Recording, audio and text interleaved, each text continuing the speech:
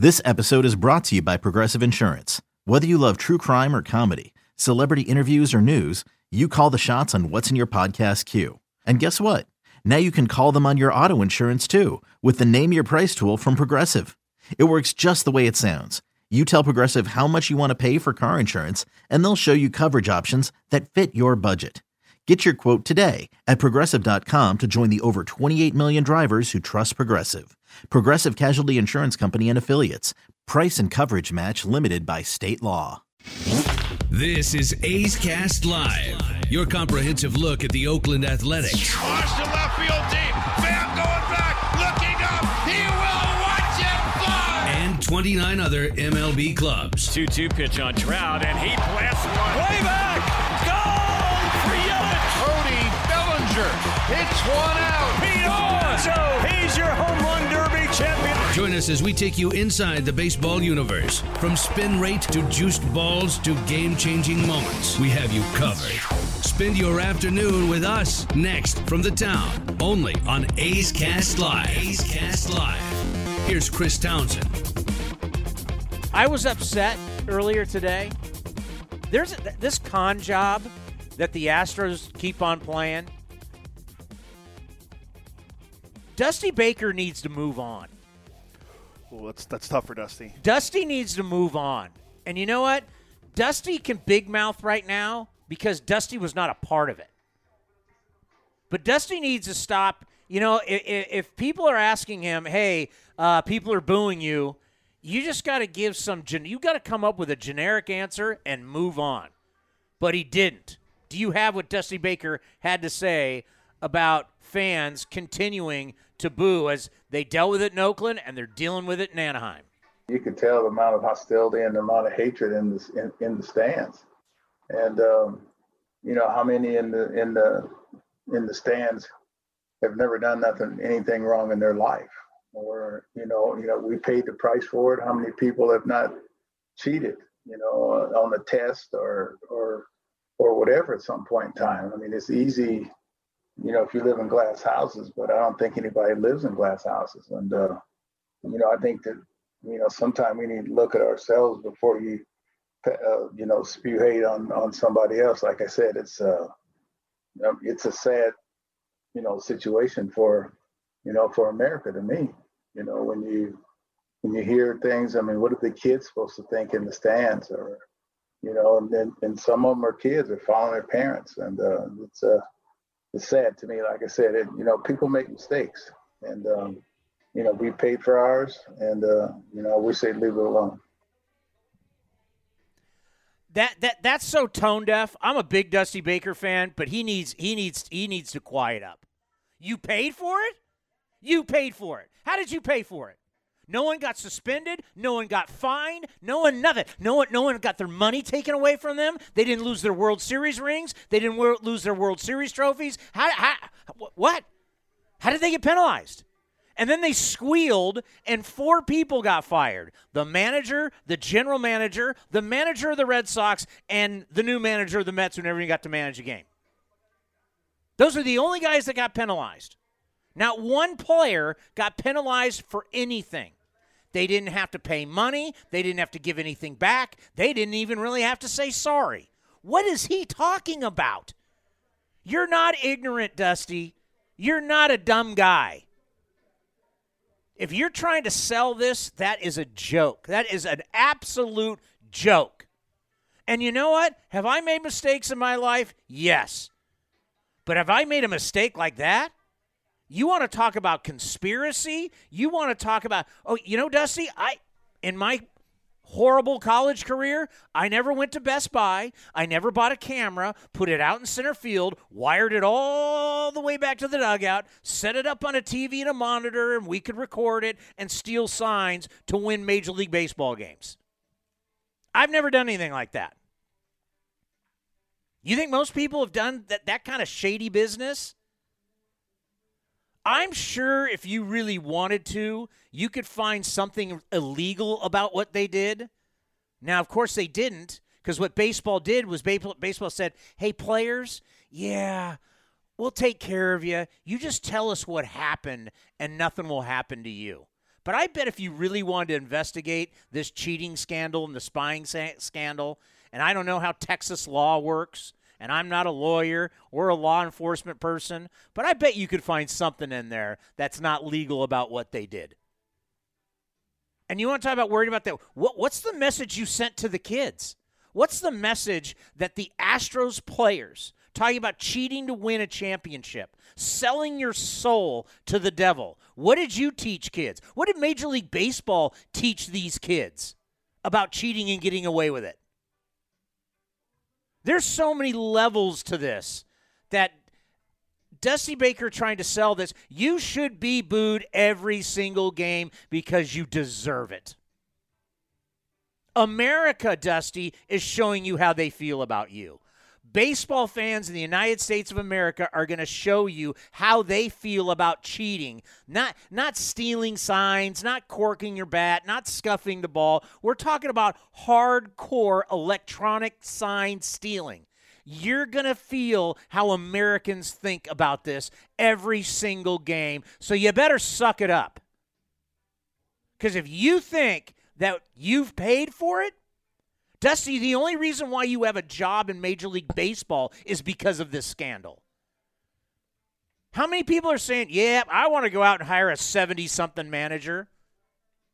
Who's saying that in baseball? Show me where they're saying, I want the old man in the uniform in the dugout. The only reason Dusty Baker got his job is because they knew everybody likes Dusty, so everybody's got to not be as hard. Everybody else is going with a young guy who's all about analytics, who understands analytics, who's in closer age to the players. Nobody. How old is Dusty Baker? 70, I think 72 or 3. Yeah, who's looking for a 72-year-old manager? Dusty Baker, you only have your job because of this. You think they wanted to fire A.J. Hinch? They had to. 71, sorry. Yeah. Oh, yeah, because everybody's looking for a 71-year-old. Whenever there's a manager's opening, everybody says, oh, yeah, let's go bring me as many 70-year-old managers as you can to interview. He has his job because of the scandal. Just the whole thing to this day. You know, it's not like it's the same thing with the Patriots. This electronic video stealing is so bad, and we allow them to get what was the Patriots? Oh, we're going to find them $500,000 and some draft picks. Well, they keep the Super Bowl ring. I mean, think about if you're the Rams. They literally taped your practice before the Super Bowl. Kurt Warner and the greatest show on turf, they had to cheat to beat them. And they got their rings. That's the thing. It's just the whole thing. It just drives. You know what? If you would just own it, if they would just once again, it's like the same thing. The difference between A-Rod now and Barry Bonds. If you just own it and say, I'm sorry, I was wrong, shouldn't have done it, people will forgive you. People will forgive people who say sorry. But if all you do is try and run from it, hide from it, and act like it doesn't happen, we'll never let it go. I haven't seen one time anybody from the Houston Astros who's actually owned it, like honestly really stepped up and said, you know, we've seen guys like Dallas Keuchel, who's not on the team anymore, own it, but we haven't seen anybody in an Astro uniform who works for the Astros own this thing. And now they're acting like victims. They're the victims. These World Series trophies, these World Series rings are so precious. They're what we play for. They're what our game is all about. And now you're just sitting there acting like, oh, woe is me. I can't believe everybody's so mean to me.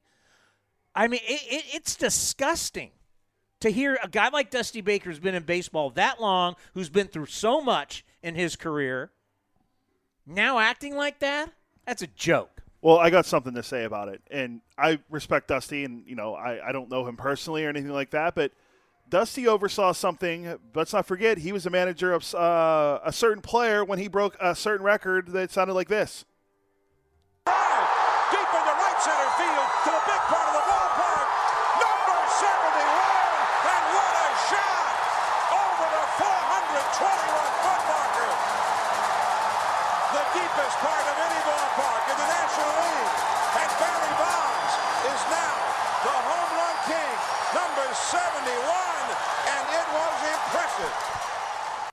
So, no, Dusty's going to be the morality police on this. He watched Barry Bonds hit 71 home runs when, he was never tested positive for it. I don't think he was the manager. No, he was the manager. I looked. I double-checked. In 2001, Dusty was the manager of the Giants because the next year they lost in the World Series, remember, to the Angels. Oh, so yeah. I don't want to hear about the morality police on this. Yeah. Hey, Dusty, you didn't know? I mean, that's the whole thing, too, about that Bobby Cox going in, Joe Torre going in, Tony La Russa going in, Bud Selig going in. You know how many steroid guys Tony La Russa managed? Joe Torre, Bobby Cox. I wonder how much if we actually knew the real number of how long those guys managed and how many of their players were on steroids. I bet that number would be so enormous, it'd be mind-blowing. It'd be mind-blowing. All right, let's get in that cut. Well, I was going to say, there's one other thing. Michael Wilbon from PTI. Here's what Michael Wilbon had to say on PTI earlier today on ESPN. Haven't paid jack. It's been a minute and a half. If we're talking about real history and not today's history, which lasts as long as an Instagram story. So I'm not buying that. They paid nothing.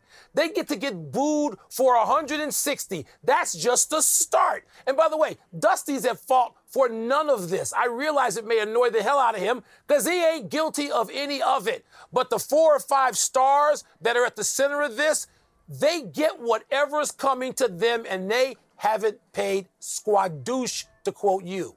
So we feel the same. Yeah, Michael Wilbon. Now, I agree with him about how it's not on Dusty, but still, I mean, to cry about it like this is a bit absurd. Joe, how you doing? Chris Townsend with the Oakland A's.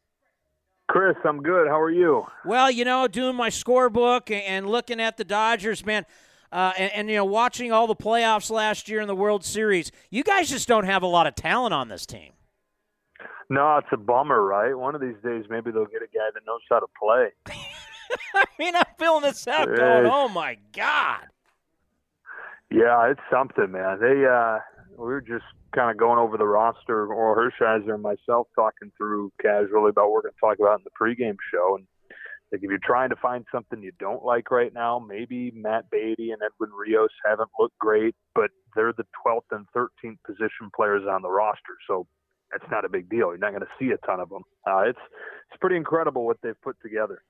Well, and I'm looking at Gavin Lux and Max Muncy are the only guys who have played in all 4 games.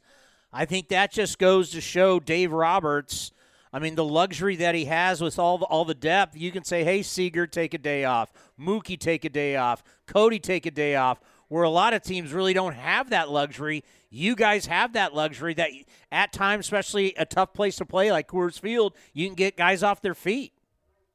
Yeah, and I think it's especially important this year, right? Coming off that 60-game season and ramping back up to 162. And there are, you can look at it and say, well, what the heck? Mookie Betts and Corey Seager, Cody Bellinger, it's 2 days into the season. These guys don't need an off day yet. And I think they would agree with you. They don't need an off day yet. But Dave Roberts is playing the long view on it, and he can play the long view just because, like you said, there is so much depth, and you can afford to rest 2-star players like that and think that you still have a great chance to win. Well, and also, too, which I think a lot of fans don't understand, and probably the guy that really ushered this in a long time ago, Earl Weaver with the Orioles, was like, all right, in the first month, everybody's got to play. Everybody's got to get an opportunity, and then as you get a little bit deeper in the season, then you have more of a set lineup. I know with us and Bob Melvin, a lot of different guys have played. Speak to that. You just don't want to start a season and have a bunch of guys sitting on the bench and they don't get opportunities. Totally, yeah. Dave Roberts talks about keeping guys relevant, and he's done that really well. And I think that the depth is at this point really good, but it's been really good for a few years. So this is something that's kind of become part of the culture, where guys understand they're going to get days off because they can, and because there's not a huge drop off. And it's definitely part of what sets this Dodger team apart is their ability to do that. The LA Times had a really good article talking about how tough it is to repeat in baseball, and especially in the National League, that we haven't seen it since the Big Red Machine in the middle of the 70s. How much are people down in L.A. talking about that this could be the first team in a long, long time in the National League to bring home 2 straight championships? Yeah, I think that first of all, that's crazy, right? That it's been that long, and not just has it been that long, but it's only happened 3 times total that a National League team has repeated. And we're talking ever. I think the thing this Dodger group has going for it, number one, they didn't have the full grind of a 162-game season plus the postseason. They didn't have that. And a lot of times I think that's part of what drags teams down the following season. And the other thing is there's the motivation of wanting to do it in front of their fans and wanting to do it in a packed stadium and wanting to have a parade. They won a championship, but they didn't get to do any of those special things that come with it. You know, the things that for a lot of guys are some of the best memories of the whole thing. So the motivation to do it and be able to celebrate it appropriately is a prevalent one. And the other sneaky thing is the Padres being kind of the sexy name and the sexy team. I think that can kind of light a fire for them. And, you know, it'd be hard to coast into this year on their laurels from last year when you hear nothing about San Diego and what a threat they are. You know what? That is a great point. And you know what that reminds me of? That reminds me of, as you guys have won 8 in a row, the Braves won 14 in a row, and there was always a team that was coming up where there was like the Mets, or there was somebody who would be able to, they'd be, oh, this is the time that Atlanta gets taken down, and Atlanta always stood the challenge. Joe, I think that's a great point. With everybody telling us how great the Padres are, you're like, Dodgers have won the division 8 straight years. Slow down. Right. That said, I mean, I think the talk about the Padres is legitimate. I can't wait for those 19 matchups between the teams. I think it's going to be fantastic theater.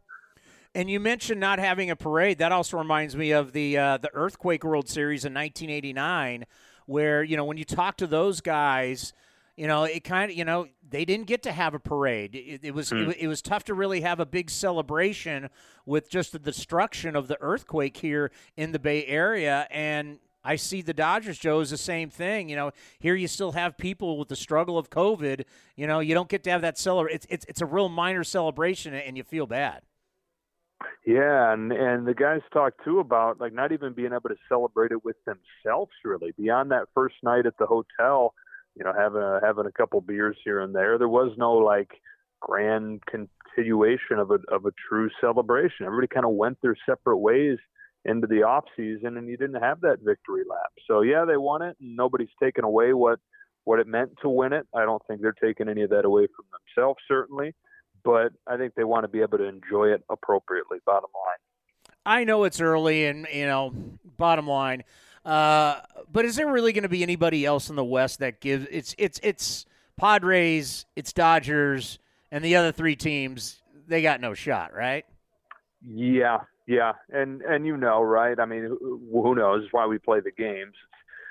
You could have a surprise team in there, but I don't think the Rockies, Diamondbacks, and Giants are very good, and I think that the Dodgers and the Padres are the 2 best teams in the National League. So I think that there's going to be a little bit of eating their own there within the division. I think you're going to have quite a big gap between the top 2 and the bottom 3. Could be wrong. Again, that's why sports are wonderful, and it's why they play the games, but on paper it certainly sets up that way.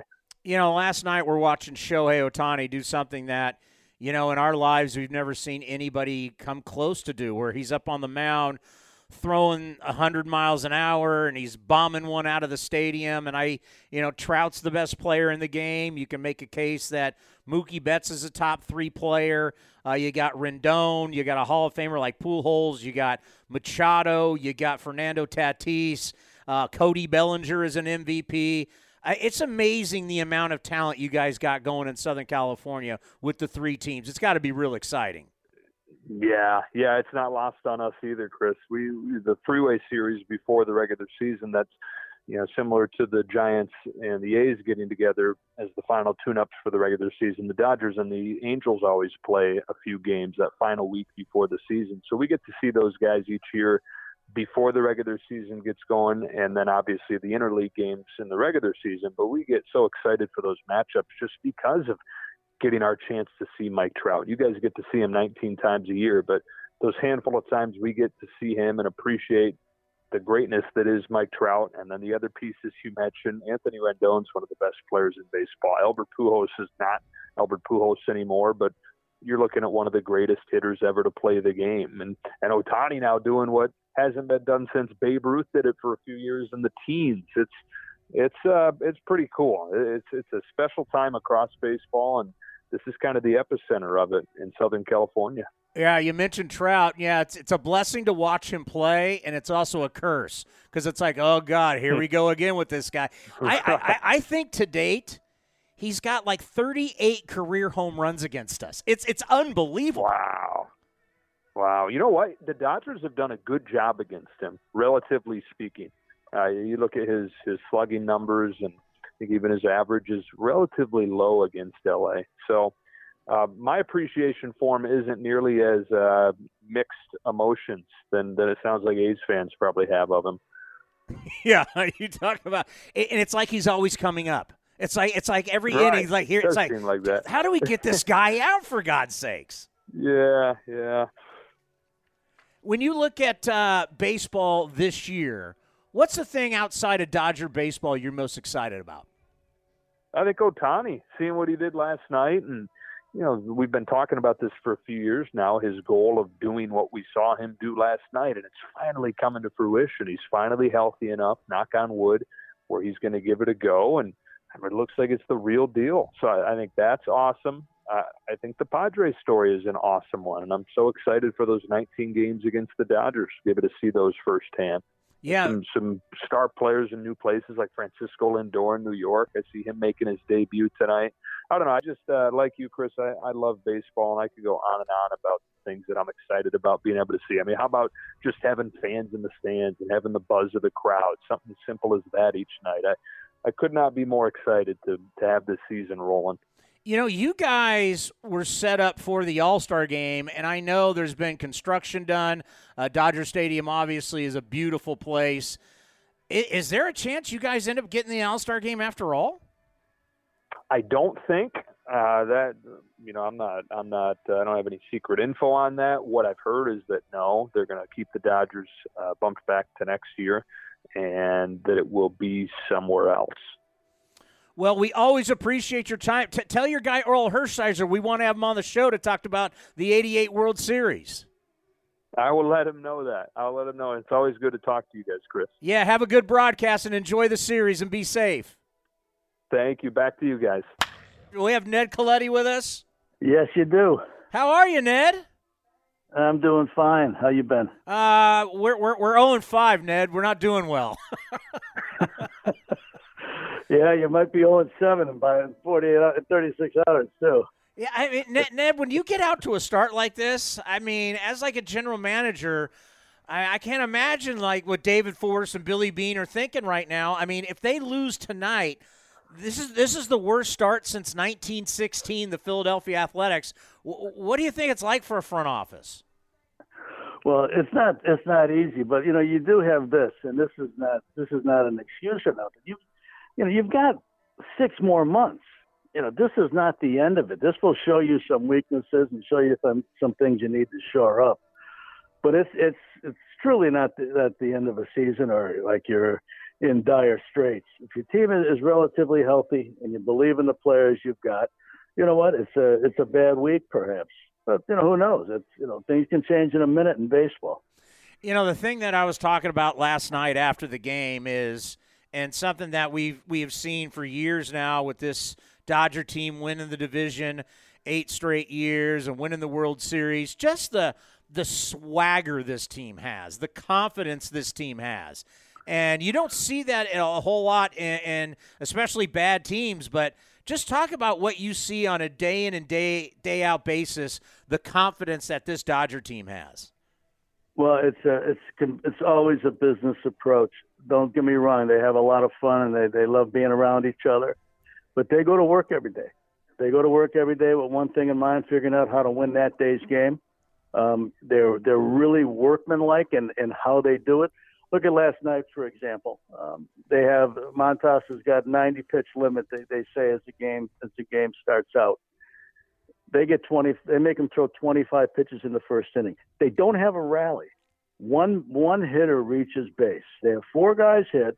One of them reaches base, and it's 25 pitches to get 3 outs. And by the time he got the 4th out, he was at 43 pitches. That's what they do.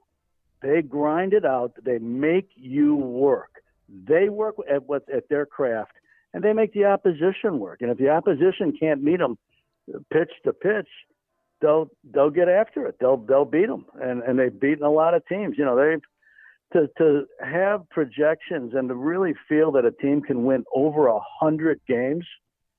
Before I came to LA, I was with one Giant team that won 100 games.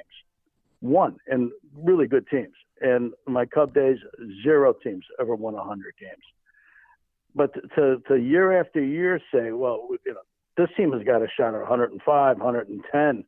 I mean, that's crazy, really, when you think about it. But it's how they go about it. And they're not an old team. Most of the time, when you have a team that's won 8 straight, they're starting to get a little bit of age to them. They're not an old team in any way. Their best players are probably between 23 and 26, 27. Well, and I think about Corey Seager. You know, he had the Tommy John surgery, and there's always been talk about going to get a different shortstop, and there, you know, Lindor or somebody. And then you look at what he did last year, where he's the MVP of the NLCS. He's the MVP of the World Series. Now he's tied for the lead already in the National League in hits and RBIs. This kid has morphed into, we don't talk enough, as one of the best shortstop in all of baseball. I'm a little bit taken by watching him play and having drafted him. I think he's one of the best players in baseball. And it's tough to take different segments of a player's career out, but if you happen to do that and you just took out the year he was hurt, he didn't have 1 surgery, he had 2 surgeries. He had a congenital hip issue that they fixed, and then the Tommy John surgery. You know, at any stage of anybody's life, have 2 surgeries in 1 year, you know, that's not a fun thing. That takes a physical toll, emotional toll. If you took that out of the equation, this guy's one of the best players in baseball for a while. He was third in the MVP voting his rookie year when he was unanimous choice as the Rookie of the Year. And then you got, as you just said, LCS MVP, World Series MVP, comes into camp, rakes throughout the camp, is off to this great start, goes to all fields, he's got power to all fields, can take a walk, can drive the ball down the line for an extra base, can drive it in the gap for an extra base. Understands the shortstop play. Is he going to win a Gold Glove? Probably not. But does he know how to play the position? And does he have that clock that every good infielder's got to know what he's got to do and when he's got to do it? He's one of the best players in the game, I believe. And there's a lot of reasons why. Plus, and this sometimes gets lost in it, he knows how to win. He's a winning player. There's a lot of great players that have got great numbers. Have they ever won? Do they ever win? Do they ever get to the postseason? Do they ever get to the World Series? Do they ever win a World Series?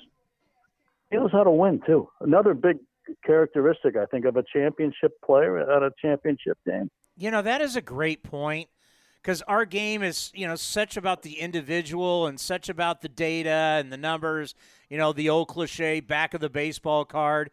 But, Ned, there just are some guys that they are more about winning games than they are their stats. The stats are just a part of it, but for them it's about winning day in and day out.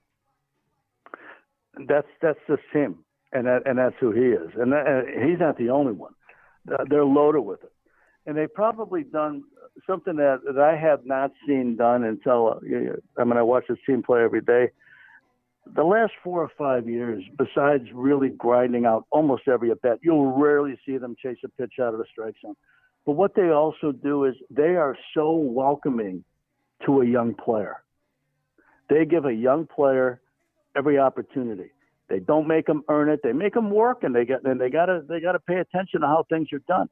But they don't force the young player into anything that's like, you know, if this guy's not talking to me, this guy won't give me a chance. This guy, you know, it's all real. When Max Muncy, obviously you know Max from the Oakland days. Okay, and he was in AAA for the Dodgers 1 year, never came up. The next year, he came up. And if you look at his first week or 10 days, and I haven't done this for a while, so I may be a little bit off, but I think I got it right. He really struggled offensively. A lot of teams, you got a 26, 27-year-old player you picked up. Really, he was at home, going back to Baylor, going back to school, and he didn't get to the big leagues the whole first year as a Dodger in the organization.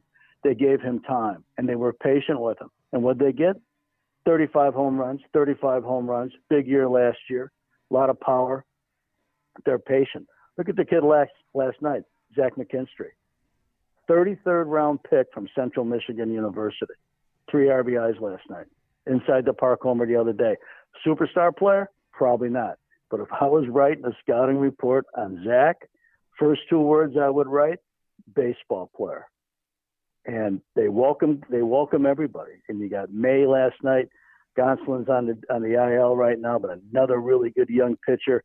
Julio, who he signed when I was still a GM as a 16-year-old, and now he's 24, 25.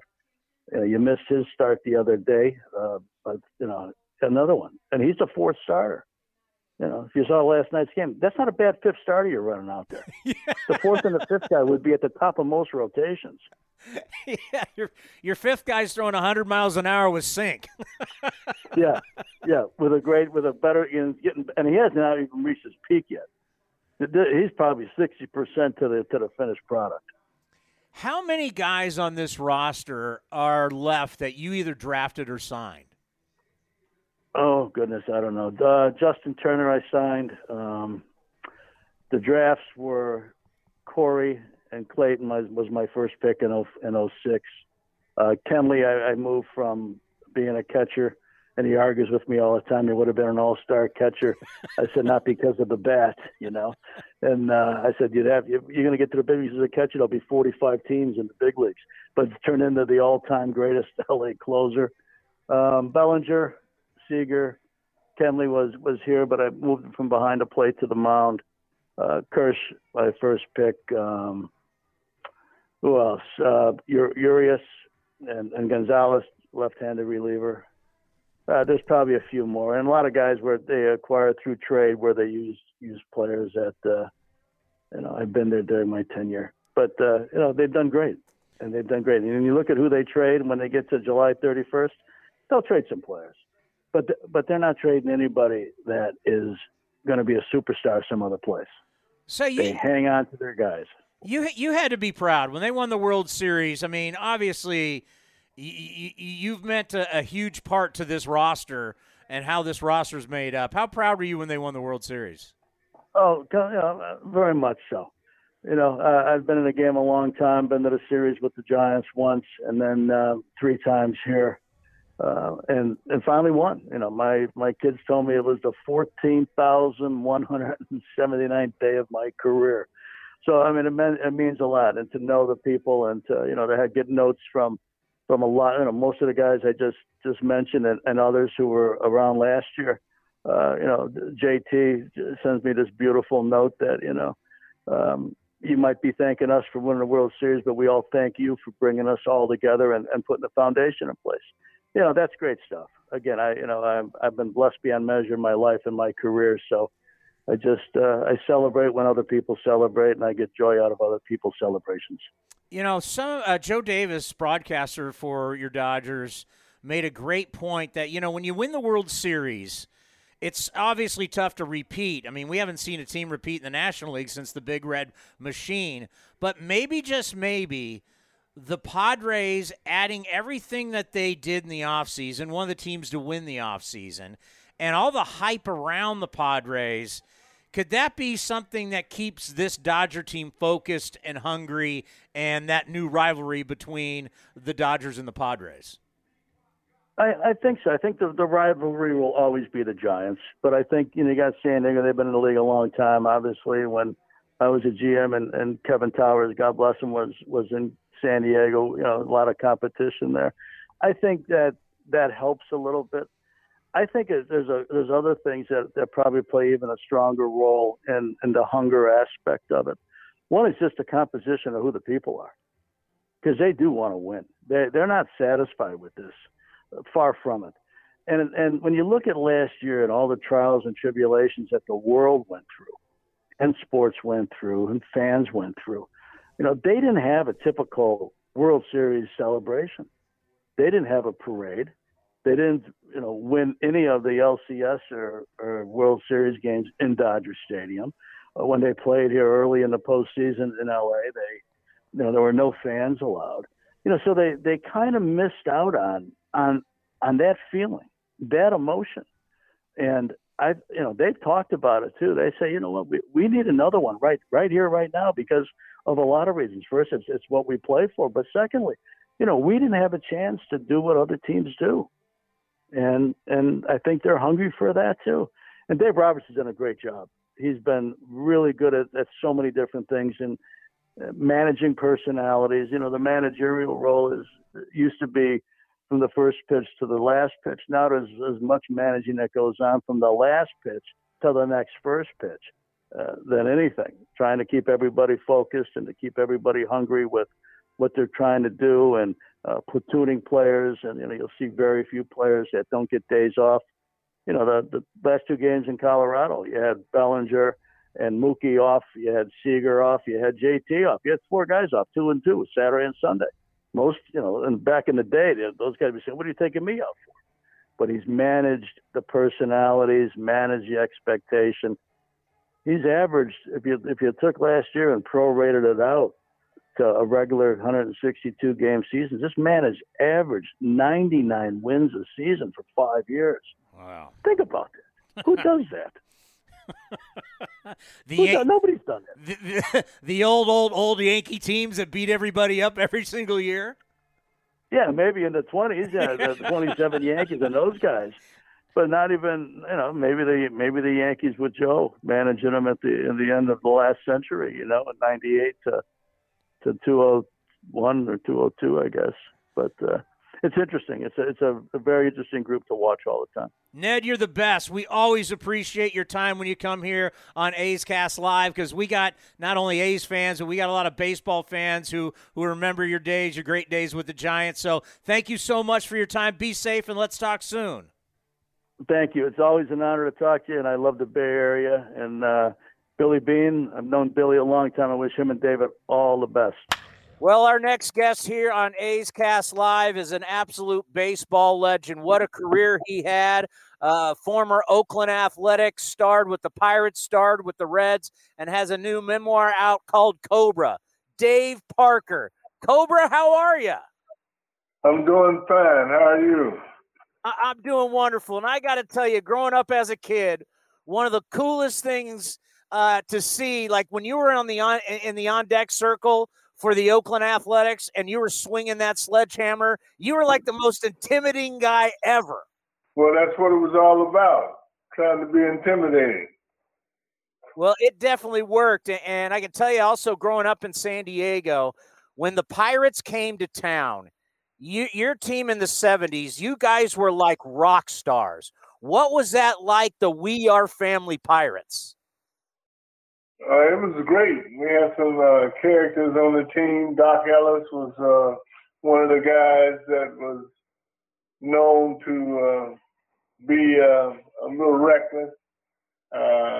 Myself, Stargell, Bill Madlock. We had a host of good players, and we didn't mind coming out, showing our wear. Well, no doubt about it. When you were writing this, what was it like going back and thinking about your life and as a kid, and Frank Robinson helping you get into baseball and just bringing back all these great memories? Well, it's good to look back over your career and remember some of the things you did with various teams. Oakland A's had the best team I ever played for. They had everything. They had pitching, relief pitching, speed in the front of the lineup, power in the middle. We were just an awesome club. Well, and speaking of another rock star club, you talk about the great players. I mean, when you start talking about Hall of Famers and you got Rickey Henderson and you got Dennis Eckersley, you got Canseco, you got McGuire, you got Hindu, Dave Stewart, just that experience of playing on that 1989 team and winning your second World Series. How great was that for you in your career? It was super. You know, you had those guys you mentioned, you know, and you got Rickey Henderson leading off, Corey Langsford hitting second, Jose hitting third, me hitting fourth, McGuire hitting fifth, Henderson hitting sixth, Steinbach seventh, Tony Phillips eighth, and Walt Weiss ninth. I mean, that's an all-star team. So, you know, we enjoyed going out showing baseball and what we were all about. Well, I'll tell you this. You know, there's some of my friends who are Giant fans who said, well, you know, because of the earthquake, earthquake or no earthquake, that Giant team had no chance against you guys. No, they didn't. We would have beat them hands down. They didn't have half of the offensive attack that we had, and they didn't have the pitching. They didn't have anything that they could throw out there to give us a battle. We were definitely a much better ball club than them.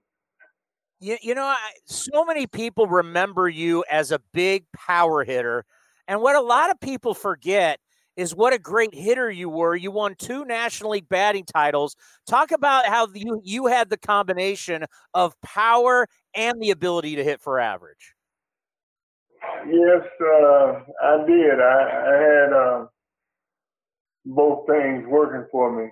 I was a 5'2" player, so I was one of those guys that could get an infield hit a lot of doubles, drove in a lot of runs.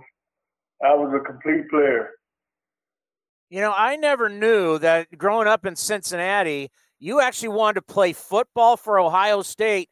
You would have been like one of the biggest running backs we've ever seen in college football. Well, I could have held my own. I would hit that O-hole right off the center's butt, bounce outside, and after that it was a foot race because I could run too. A lot of people didn't realize the speed that I had. Yeah, you would have been playing for Woody Hayes. That would have been nice. I met Woody at the Knights of Columbus, a banquet, and I had a chance to meet him and say hello. You know, for a kid that grew up in Cincinnati, what did it mean for you to play with the Cincinnati Reds? It was something I always wanted to do. As a kid, you know, everybody wanted to be a Red. You know, you had Frank Robinson, Vader Pinson, John Edwards, the catcher. Everybody grew up with that dream of one day being a Red. I'm glad I had the opportunity to live that dream. Yeah, and I remember, I mean, you had some great years with the Cincinnati Reds. And, you know, we talk about, you know, you mentioned you've left a part of your body basically from Shea Stadium to Chavez Ravine and playing in the National League and playing in the American League. Those years on turf, how tough were they on you? They were tough. I could have probably played a couple more years anyway, regardless if it was turf or not. I had about 2 more years in me. But the turf was tough on you because it was a slab of concrete with some chipped rubber on top of the concrete. And it was tough to slide, to catch fly balls. I used to burn holes through my pants when I slide to catch a ball. So AstroTurf was no joke, and it cost you your body. Yeah, I feel for you guys who had to play on that and the football players who had to play on that. That was just that was awful. What was it like for you to go into the Cincinnati Reds Hall of Fame? I think you went in with Ken Griffey Sr. Yeah, that was a thrill. You know, to go in with those two guys. And being in the Hall of Fame, look like ain't nobody going to give me my just due in Major League Baseball Hall of Fame. So that makes the award that much better. Yeah, that's, there is a group of you guys who played in your era, and I've had them on my show before, whether we're talking about a guy like Dale Murphy, talk about a guy like Steve Garvey, talk about a guy like yourself. When you look at all the awards and all the All-Star games, the MVP, I feel for you because I believe you should be in the Baseball Hall of Fame. You should have a plaque in that room. Eric Davis said I should have a house up there.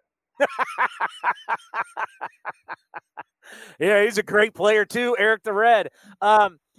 You went on to coach and become a hitting coach. What was that like, taking your skills of everything you did in your career and then helping these young men get better at the major league level?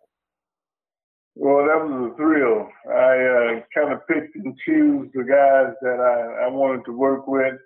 Gary Sheffield was like a son.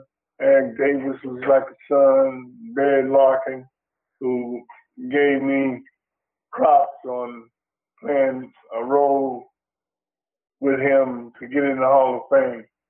So I enjoyed working with you, and you didn't see it that much. During our day, we used to take guys under wing and deal with teaching them how to be a major leaguer and what it took to be a major leaguer. And those were the guys that I paid most attention to. What was your relationship like with Roberto Clemente? Well, Roberto taught me how to reach back and get more velocity out of my throws. He taught me that in spring training of my first major league spring training. But him just teaching me that one thing made my arm about 45 miles an hour faster. So he was very instrumental in me being the outfielder that I was. Yeah, he was truly the great one. And he taught me a lot in the short time I knew him, because I only had that one spring, and I think he passed that winter, so I didn't have time to spend a lot of time with him. But what time I did benefited me a lot. And then I know you also had a very strong relationship with the Hall of Famer, Willie Stargell. Talk about your guys' relationship, and boy, did you guys win a lot of big games together. Yeah, Pops was very instrumental to me, too. I just watch him walk around, and the things that he was teaching you as he was doing that, how to be a major leaguer. And Willie played a major role in my success. Well, I got to tell you, I can't wait to read Cobra, A Life of Baseball and Brotherhood. I can tell you, Dave, as a big fan of you growing up, I promise I will promote this big time and help you out. It's an honor to have you on the program. A's fans here in Oakland and the Bay Area, they still love you. They still talk about you. Be well and be safe, and let's do this again later on. All right. Anytime you need me, don't hesitate to call. Ray Fosse, you were hilarious today. Why, Tony? Well, you could just tell you were a little agitated with this losing streak, and Kite brought it up, and it's like, yeah, basically how you were feeling today, we're all feeling that. And it was like we're tired of it. We're tired of bad baseball. Yeah. We're tired of watching long bad baseball is even worse than bad baseball. But you know what, Ray? I think today this win, with how many guys contributed and how many guys kind of maybe got their mojo back, don't you think this is the type of game that can propel you for the rest of the season? Against the Los Angeles Dodgers, I agree 100%, Tony. And you know, something that I did mention late, well, there are a couple of things. I've always been a huge believer that in this case, in the top of the ninth inning, you don't want to give the Dodgers an extra run, because Kenley Jansen, as long as he's closed, I still think he's the type of pitcher who could cough it up and at least tie the game. As it turned out, that's what happened. He walked a couple of batters. But if you think about it, going back to last night, why did he come in a 4-run game when it was not a save situation? You have Blake Treinen on the mound, so he puts a runner on, and then all of a sudden, it's like Blake Snell last year in the World Series. Take him out and bring in Kenley Jansen. And when you have a day game after a night game, who knows how much that might have affected Kenley Jansen today. But the bottom line, the A's did not give them an extra run in the ninth inning. And to your point about Lou Trevino and just what guys did to shut them down, I think was important. And then the A's tied it and ended up winning. It just like Petit, the same thing. When Lux came up in the 10th inning in that tie or the extra inning game, he tried to pull a pitch outside. When you're trying to advance a runner, you automatically think about pulling the ball. Well, if you're being pitched outside, why do it? Why not go to the opposite field? You know, you may not drive him in. You're going to get into third. You're going to put yourself on base. But when he tried to pull the outside pitch, he gets the weak fly ball to center field. And then all of a sudden that changes everything. So I think it was a well-played game by the Athletics. And this was the first game in the first 6. Now, in the first 6 games, the A's went in the ninth inning trailing twice by 4 runs. The rest of them, forget it, 9-1, 9-2, even more. So today, because it was a 1-run game, the A's were able to do that.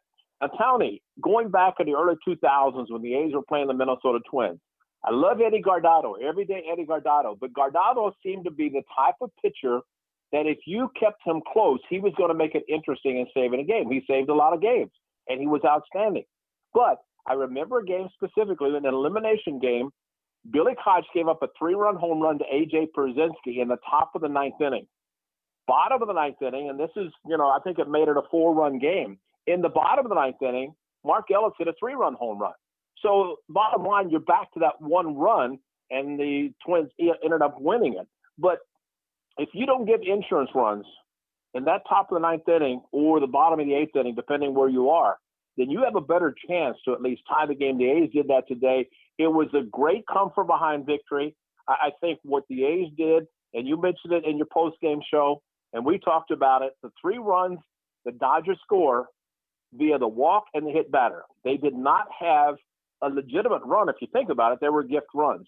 And the A's, with Matt Chapman hitting the home run, making it a 1-run game, and then Chappie leading off the ninth inning with a base hit, ultimately getting it over. Ramon Laureano, the Ricky run. I happened to see Ricky after the game. I say, "Hey, Ricky, did you see Laureano? It's like a Ricky run." He laughed, But it was true. It was true because, and see, I said, Tony, also, why don't more guys do what Laureano did? He's at second base. They're basically giving him third. And as it turned out, Turner stayed at shortstop. Laureano able to get down the line, and he scores on the close or the short wild pitch. Smith did his job, but because Laureano's at third with a big lead, he's able to score, and that turned out to be a huge run as well. So all little things happened for the Athletics today to help them win the game, and I think it's going to propel them. Like you said, a happy flight to Houston. They're going to play the Astros and then the Diamondbacks, and then back to the Coliseum. So today was huge, and especially doing it against the Los Angeles Dodgers. Ray, you've played on, and you've seen some of the greatest teams of all time. When you look at this Dodger roster, I mean, these guys have won their division 8 straight years. They've now won the World Series. I mean, you can't take the bullpen out of it. Is this one of the best rosters you've ever seen? It's the best money can buy. I mean, if you think about it, money is not an object to the Los Angeles Dodgers. When the new ownership took over, remember when they would make trades to get guys and then release them? They had a payroll of released players in excess of $50 million. Really, they're the New York Yankees on the West Coast, essentially. So, yeah, to sign Trevor Bauer to a $40 million annual contract, and then you already have Kershaw. And, oh, by the way, you put your $32 million David Price in the bullpen. And like I said, when Price was pitching the other night, when that trade was made, there's no doubt the Red Sox said, we'll give you Betts, but you got to take David Price. And you think about the money that Price was owed with his huge contract, and then Betts signs a long-term deal, and here's David Price in the bullpen. And, but like Chris Russo was telling you, and I agree with him, that as the season progresses, Kenley Jensen's not going to be the closer. They're going to be able to go out and get somebody on from a team that maybe is going to be out of it. They have a good closer, and they can do whatever they want. They can buy the player. They can trade for the player. Money's not an object. And I think if you can do that, then you're going to be outstanding. They have a great team, and it's one of those swag teams like we talked earlier this morning. You know, guys have their shirts unbuttoned. They got all the chains and all that stuff, and they're having a great time. Well, a game like today, maybe it's something that they can think about saying, maybe we're a little short in something. We run up and get good pitching. And speaking of pitching, and I hate to ramble on, but, you know, something came to mind and talk about Trevor Bauer, how well he pitched. But when Jesus Luzardo struggled in the first inning, then he settled down and retired those batters, and he had 98 pitches in the fifth inning. I looked down, and nobody was warming up in the bullpen. Jesus was in the dugout, had his jacket on. I said, great. They have an off day Sunday. They have an off day on Wednesday. He's going to get at least one extra day. And granted, it's just his second start, but why not send him back out? Bob Melvin did end up taking him out, but at least he gave him the opportunity to pitch the sixth inning, whereas in the past we've seen, boom, you're going 98 pitches, not even going to take a chance. Man, I would have loved to seen Ray Fosse with like 3 to 4 buttons undone, a couple gold rope chains, hitting a home run and watching those chains bounce off your chest in the 70s. Oh, that would have been awesome. But Tony, if I had done that, which as I told you earlier, I didn't make enough money to buy the heavy chains. But if I had done that, my next at bat, I would have been brushing myself off because there's no way. I mean, as it turned out in my era, and I know a lot of people listening can probably relate to this. If I hit a home run, the guy behind me gets hit. And then when I come up, I get hit also. And so it's one of those, you hit a ball, you put your head down, and you run. And you get to home plate, and you run in that dugout as quickly as possible. You do not want to upset the guy on the mound.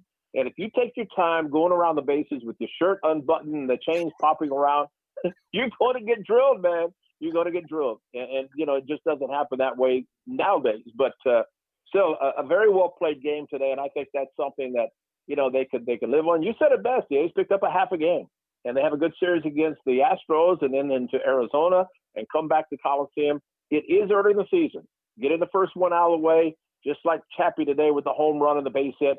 I think he's going to start turning it around. Great play at third base, a couple of great defensive plays. Moreland getting the big hit. Andrus tying the game with the sac fly. You know, Kemp laying down a bunt with nobody out of the ninth inning. You know, all good things for the Athletics, and I think that's something that's going to help them going forward.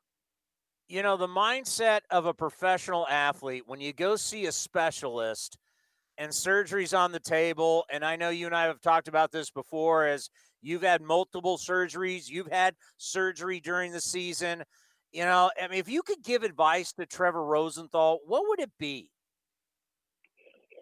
Tony, I've always thought, and you know, I look back to 1970 when there was this collision on home plate, and stupidly I played because I was told I was okay. I couldn't lift my arm above my shoulder. Fast forward to when I was with the Cleveland Indians, and Rick Manning, outstanding center fielder, had a bad back and he wanted to play. I said, Archie, why? I said, who are you hurting? You're hurting yourself, number one, but you're hurting the team because you cannot play the way you're capable. I think for players today, if they have a surgery in the season, obviously it's devastating for the club, it's devastating for the player. But if you have a specialist, a doctor who says, okay, these are your options. See, I think with Tatis, they're trying to milk that. And you know, if he's going to need surgery, they're going to give him 10 days to try to get well. But if that keeps popping out, his shoulder keeps popping out, what good is he going to do? He signed a 14-year contract.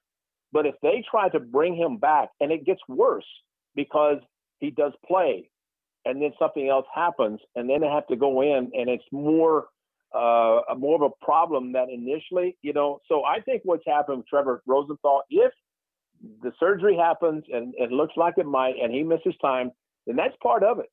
The thing that at least Trevor Rosenthal was able to, and the A's were fortunate that he spread out his 3-year contract. It's almost like deferred money. So, you know, it's not the big hit in 1 year. It's spread out over 3 years. But in the case of Tatis, We talked about, can they guarantee that? I don't know if I'm not guaranteed, but can you insure a contract like they used to? I don't know if it's feasible. So maybe when you talk to David Forst tomorrow, maybe ask him about that, Connie, because with all the huge contracts, can those players be insured, and is it feasible for the insurance policies and the cost, which is horrendous, very high? But, how does that work? And I think that's something that if I had a chance to talk to David, I would ask him that specific question, because those are important questions, especially with the high salaries of certain players. And, we'll see what happens. But you know what? If the biggest thing, I remember when Eric Chavez had back surgery or had a back issue, and he ended up having surgery. And he said, boss, he said, I don't feel the same. And I said, you know what, Chavi? God gives us a perfect body whenever we're born. But once you're cut on, your body changes forever. And you have to overcome that between your ears. You have to overcome that because if you have surgery, there's a reason. And you're going to be able to come back and be strong. But if you're mentally done by thinking, okay, I had surgery, I'm finished. No, you're not. I mean, I told him, I said, look at me. I've had knee surgeries and fingers and shoulders and all kinds of surgeries, but you keep going. And maybe you will not be able to play up to the part of when you were playing before surgery, but that doesn't mean your career is over. Because if you believe that you're coming back from the surgery and you're 100%, then you can continue your career. But if between your ears you think I'm done, you're going to be done.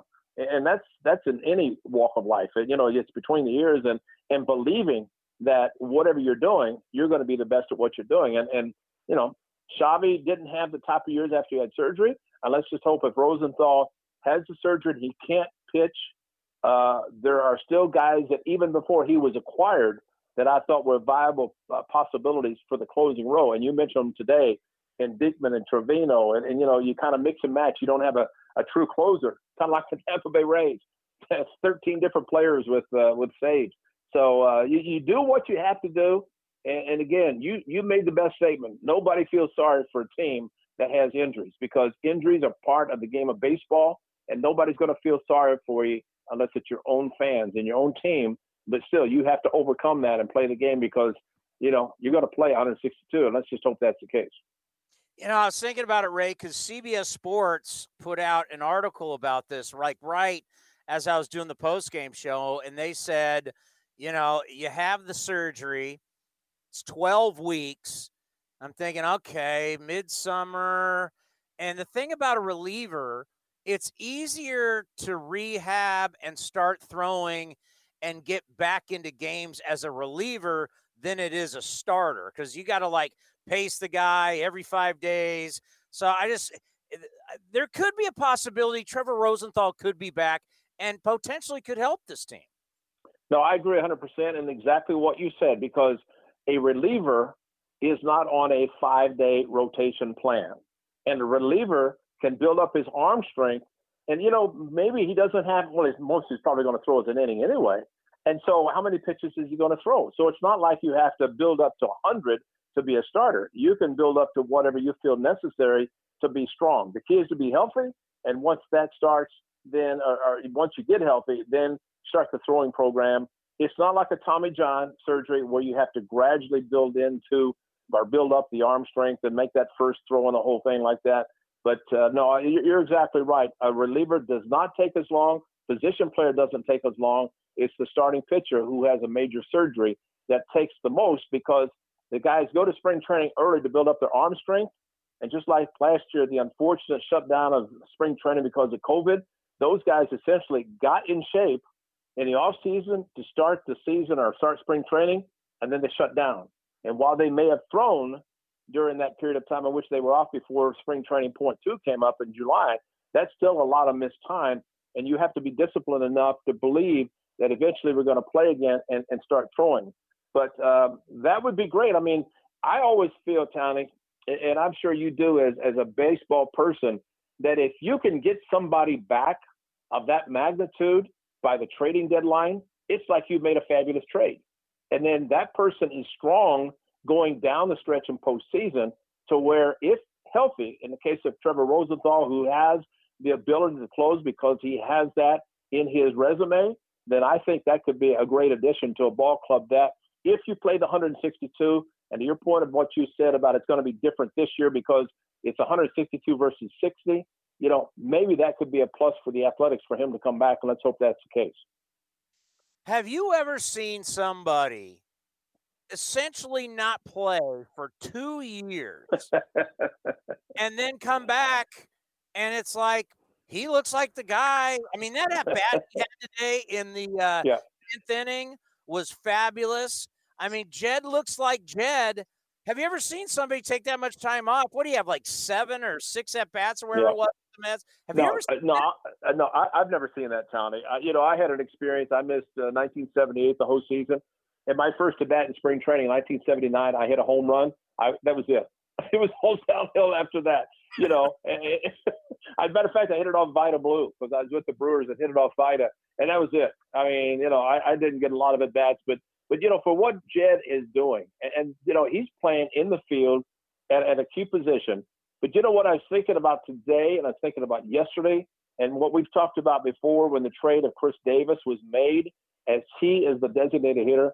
So Bob Melvin uses Jed Lowry as a DH. He uses Canna as a DH. So you can rotate, especially day game after a night game or a night game before a day game, and you can manipulate the lineup to be able to utilize the designated hitter to help guys. Now look at the Dodgers in this 3-game series.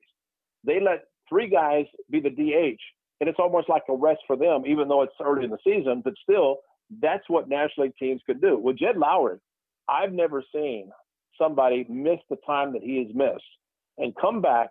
But see, Jed has been the type of hitter, while he has power, but he's very selective. He knows the strike zone, and he uses the whole field. He's a switch hitter, very good from both sides. But you're right. What he did in the 10th inning to foul off tough pitches and to draw the walk made it an exceptional at-bat. And so far in the first 7 games, I've never seen anybody play the way he has after missing as much time as he did. It's a great acquisition for the Athletics, and he's happy. As he said, I'm home. And, what more could you ask for? The fact that probably the mental side, if he'd gone to another club and the expectations were such, but since he had been here a couple of times before, everybody knew what he was capable of doing. And maybe he had the flexibility from the organization to have him start in the backfield in Mesa and then gradually work into playing during the major league games in spring training. So it worked out well, but it's all about Jed Lowry and what Jed's capable of doing. And it's been remarkable watching him because, who knew what was going to happen to this ball club if Jed had not been acquired and if Jed was not playing the way he is right now. Yeah, it's been very impressive. And the fact that, he's the type of guy that Bob immediately can start putting back, whether he's hitting second or he's hitting third. It's just it's starting to smell like comeback player of the year if he really hits. Your guy Sean Murphy, he's got so much talent, but he's really struggling right now just to make contact. I like the walk that he took late, but what advice would you give to him offensively? Well, I think, Tony, the biggest thing for Murph is to be able to be healthy enough to play every day. He had the lung collapse in spring training, so he missed a good portion of spring training. He comes back, he gets hit on the right hand. And so little things like that, if he could be back there and play, and see, I think an everyday catcher to me is about 125, 130 games, which gives the backup catcher essentially 1 game a week to play, 26-week season. And if you do the math, you're looking at about 1 game. You're looking at a day game after a night game, giving your everyday catcher the full 48 hours rest before he catches again. But I think if Murph stays healthy, he's going to get it clicked in just like Matt Chapman did today. But see, I think still, if he can do the job behind the plate defensively, block balls, throw, do the things there, handle the pitching staff, then the hitting's going to come. He's an offensive catcher, but his catching is the most important thing for him and this team, and especially with the young pitchers, for them to be on the same page, to work together. But his hitting's going to come. But, Tony, you have to play this game consistently. You can't miss time, and especially to come back and have it all be working for you. You remember when he caught Manaea in spring training the first game, and Manaea threw a lot of pitches in the dirt? He said, that was great. I realized my timing was off from blocking balls in the dirt. See, it's all about timing, whether it's hitting, throwing, blocking balls, anything you're doing behind the plate is a matter of timing. And if you get the timing down, then everything is relaxed for you. When Maldonado was catching McCullers on Saturday, you see how much he was bouncing around behind the plate because McCullers was all over the place? As a major league pitcher and a catcher, you don't expect your pitcher to be all over the place. You're sitting behind the plate, kind of relaxed, giving the target. But when you have to start jumping around, you're saying, oh, my gosh, I call a pitch down and down and away, and it's up and in or over my head. What am I going to do? So, it becomes a very tense job of trying to catch. But Murphy's going to be okay. He's going to be fine. And I think it's just a matter of he can stay healthy. We're going to see the Sean Murphy that we've seen and we saw last year, especially towards the end of that abbreviated season and a postseason.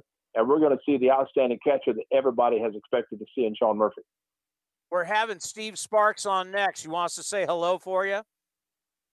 Steve Sparks is a good man, the knuckleball pitcher. And I remember talking to him last year. I said, Sparky, how these baseballs? He said, I'm glad I don't have to pitch because, see, a knuckleball pitcher uses the fingernails, and the baseballs were so hard. He said, I couldn't put my fingernails in the cowhide. They were so hard. So now he's a good man. He's had a good career as a player and now as a broadcaster.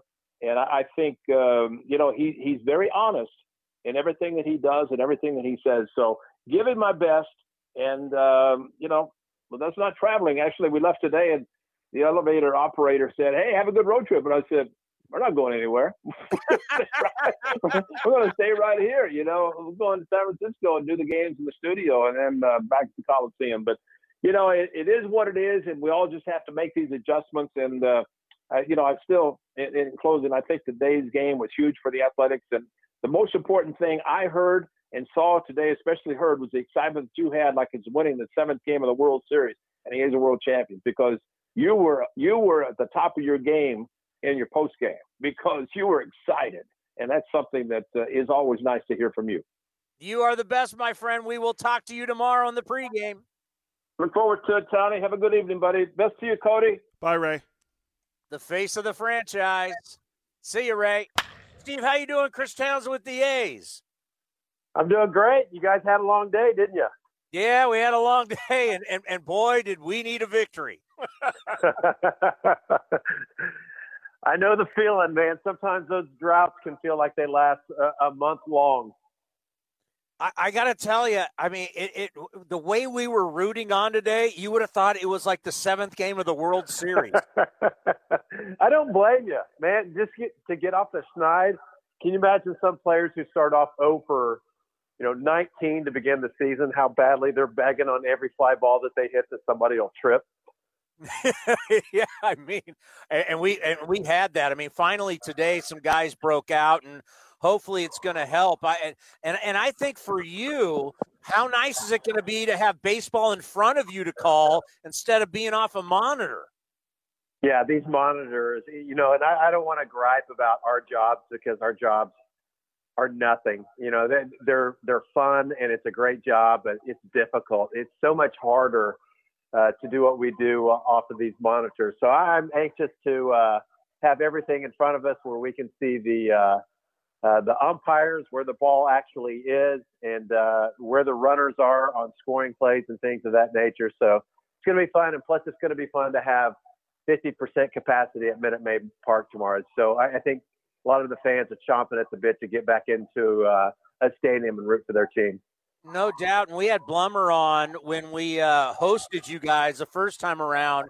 And, just talking about, the Astros and the swagger's back. And that's the one thing I think we noticed. And I think people down in Anaheim, whether you're booing them and you're calling them cheaters, just tell us what you've seen with this team so far this year. Well, what I've noticed is, and they flipped the switch going into the playoffs last year, and I've never seen a team be able to do that. And you guys witnessed it firsthand that, they looked dead, and you guys saw them toward the end of the season too. They looked like they were beat.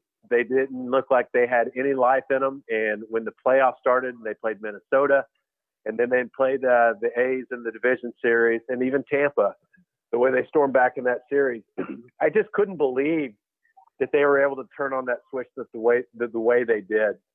And I felt like there was a few players, and we talked about this last year, Chris, that there are certain players that wear their emotions on their sleeve a little bit more, maybe a little more sensitive, that were embarrassed and shamed, and maybe fought with bouts of depression to a degree, and it showed on their play in the field. But they got to spring training, and it looks a little different. I think the playoffs kind of catapulted this team into what we're seeing right now, and I think with all the booing and all the jeers, it's going to keep them pretty darn focused, even through some of the lulls of the season. Yeah, and it's going to be a lot of fun, and hopefully the A's can get back in this thing and really have that battle because, as much as everybody's always going to talk about Red Sox and Yankees, now the chic one is Dodgers, Padres. I don't think nationally people understand how good this rivalry is between the Astros and the A's. Yeah, and there's a lot of players on the A's that used to be Astros and vice versa, and it just feels like, they've had some dust-ups and they've had a lot of comments post-game that have kind of riled the other team, and there's been a lot of hit-by pitches, and sometimes you're scratching your head and you're wondering, was that on purpose or not? But it's made for a lot of drama, and that's what we need in the game, and I think it's fun. I think this rivalry is really good.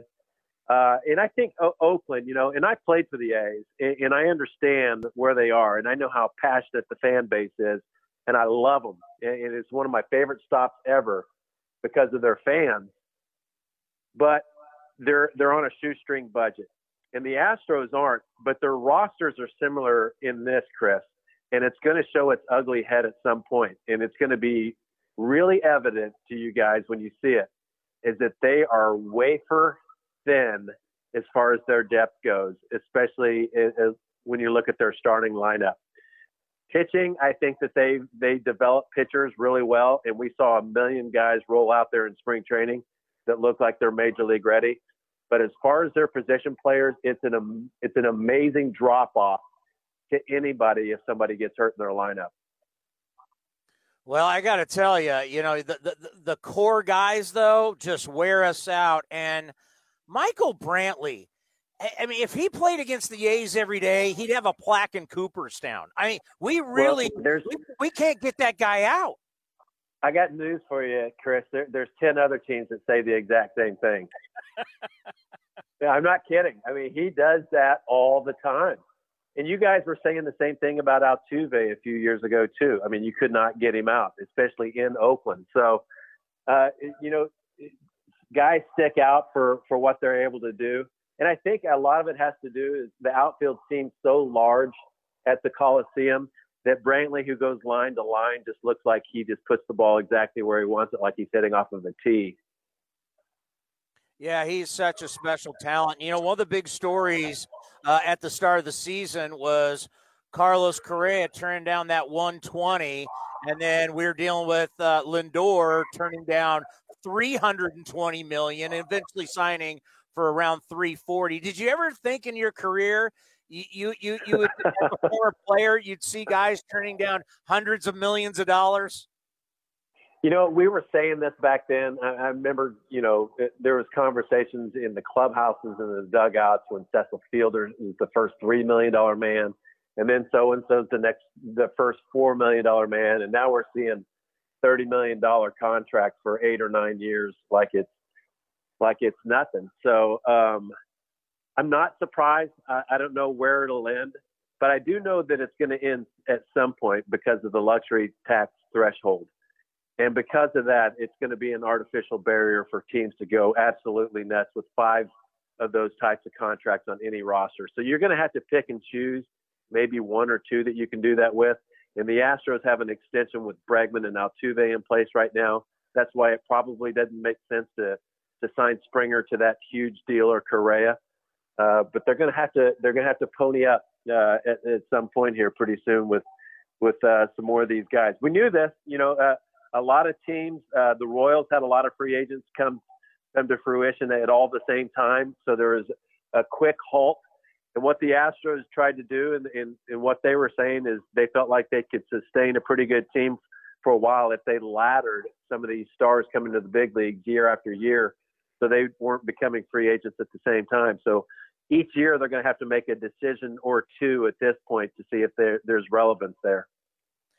What do you do as a front office if you know this guy wants – I don't even know what he wants. He turned down 120. So I don't know if he wants over 2. I don't know if he wants 3. You got the trading deadline coming up, and if you think you can't afford him and he's going to walk, could it be a point to where maybe you could potentially trade him before the deadline because you probably could get a lot for him?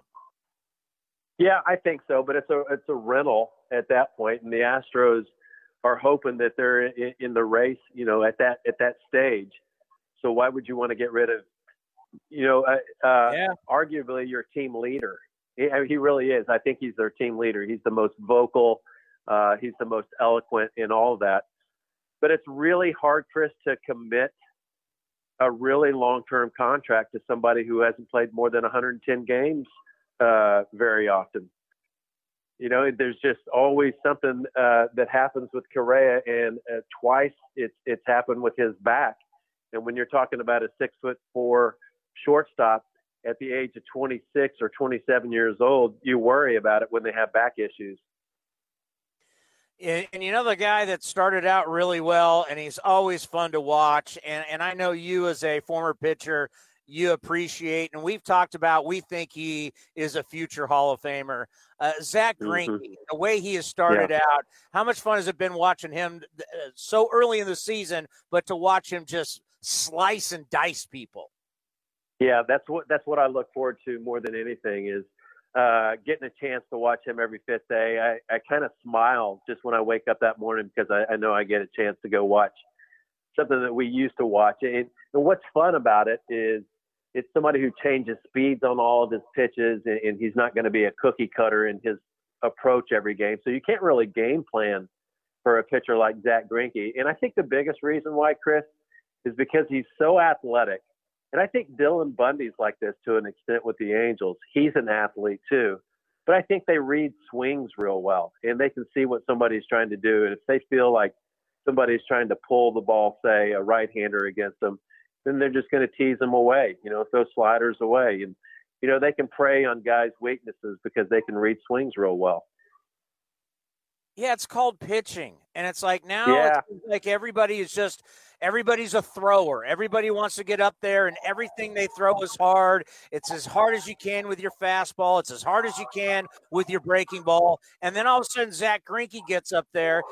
It's like watching pitching again. It's so refreshing. Right. So if everybody's going to go out there and throw as hard as they can now, and they get you 5 innings, isn't that going to devalue the starting pitcher? I mean, why are these contracts so exorbitant for these starting pitchers when they're not averaging 7 innings a game anymore? They're averaging more like 5 1/3, and it's putting more of the impetus on the bullpen. Why aren't they getting paid a little bit more because of it? Well, doesn't it make you want to throw up in your mouth when you see the guy's getting taken out in the 4th inning with 70 pitches? You're like, really? Right. Yeah. And they're taking off their hat and pointing up to the sky and on their way into the dugout. I know that drives the Astros pitching coach nuts. And he's looking for guys.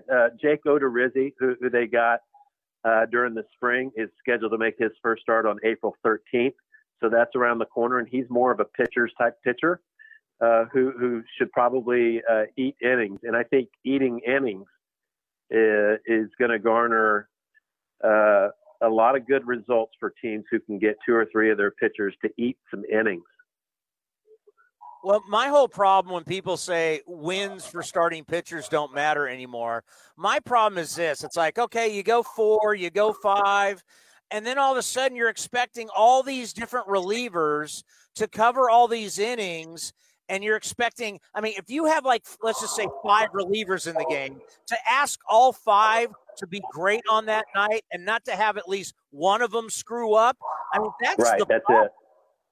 That's the best point, Chris. I mean, that's what you're asking for every one of them to come through and be at their best in a close game, and that's asking too much, I think, especially to be consistent. So, you know, it's weird what they're going to have to do this year. If they're going to have 8 relievers, say, they're going to have at least 3 of them that have options left. You can't have veterans down there all the way through, because you're going to have to shuttle these guys back and forth between the alternate site and AAA all season long to be able to mop up all the innings you're going to have to. Brent Strom, the pitching coach for the Astros, added it up when he had all the pitchers that pitched for the Astros last year, and if you increased their percentage of innings by 30% this year, you'd still be 400 innings shy of what you needed to do to cover a season. You know, when I was a kid growing up in San Diego, there was the San Diego School of Baseball, and Brent Strom was one of the owners. Yeah. And he was a part of it with, like, Bob Cluck, and then later, like, Tony Alan Trammell. Trammell was there, and yep. Trammell's a good friend of my brother. They play golf. And I think about Brent, and I think about his age, but I think about how he is aged, and he's aged with the analytics. He's aged with the data. I mean, just talk about what an incredible pitching coach he is, that he has just evolved with the sport, and that's what makes him so special. Yeah, you know what, and he was an innovator a few years ago when you were talking about pitchers pitching at the top of the zone. Once we started to notice everybody was trying to elevate the baseball, and Brent Strom knew a year or two before that there was going to be a gigantic upswing in pitchers who were able to land pitches in the top of the strike zone. You know what's funny about that is he's so creative, Chris, that it's not just the fastball up there.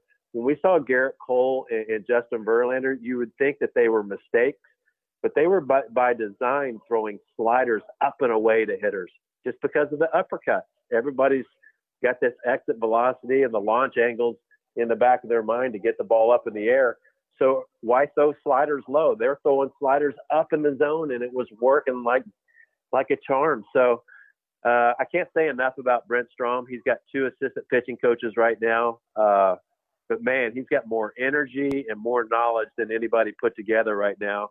And what the Astros have coming through their farm system right now, as far as arms, and we see it in spring training, it's unbelievable how many guys can spin it and do all the things that deviates from the standard of other pitches that makes them special.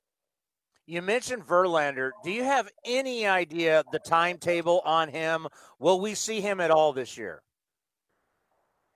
I can't imagine him starting. I can imagine him coming in and getting an inning or two, but I can't imagine him getting ramped up enough to make a difference at the end. Now, in the back of his mind, he's probably wanting to show teams, because he's going to be a free agent, that he's healthy, and he's probably going to press the issue and try to get back as quickly as possible. But he didn't have Tommy John surgery until September last year, and that's typically at least 12 months, and it's usually closer to 14 to 16 months until somebody recovers from that fully. So let's end on this. You know, one thing that we noticed, and I know with Yordan, Dusty said once he knows his knees are healthy, he'll move them up in the order. Well, he looked real healthy against us. And I'm just wondering, you lose Springer, you hate that, but now you got Alvarez. Has he kind of filled that void so far?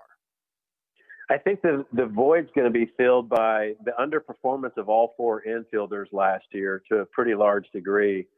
I think that's where you start. And I think Yordan, he's a force. I think he's one of the best hitters in baseball. I put him up there with Juan Soto and Acuna and Mike Trout, just a notch below. He's not up there, but he's close. When you look at the approach, the ability to hit the ball to all fields, the power, he's the whole package, I think, as far as just an opposing figure in a lineup who makes everybody else better. But I think it starts with the 4 infielders. They all had brutal years last year, and I think you can expect all of them to have better years this year. Well, it's always great having you on, and I said this to Blummer too. I can't wait till you guys come back out to Oakland. I mean, that's kind of been the toughest thing about COVID-19 is that none of us have been able to see each other. That's it. Yeah, we miss you guys. We love coming to the Bay Area.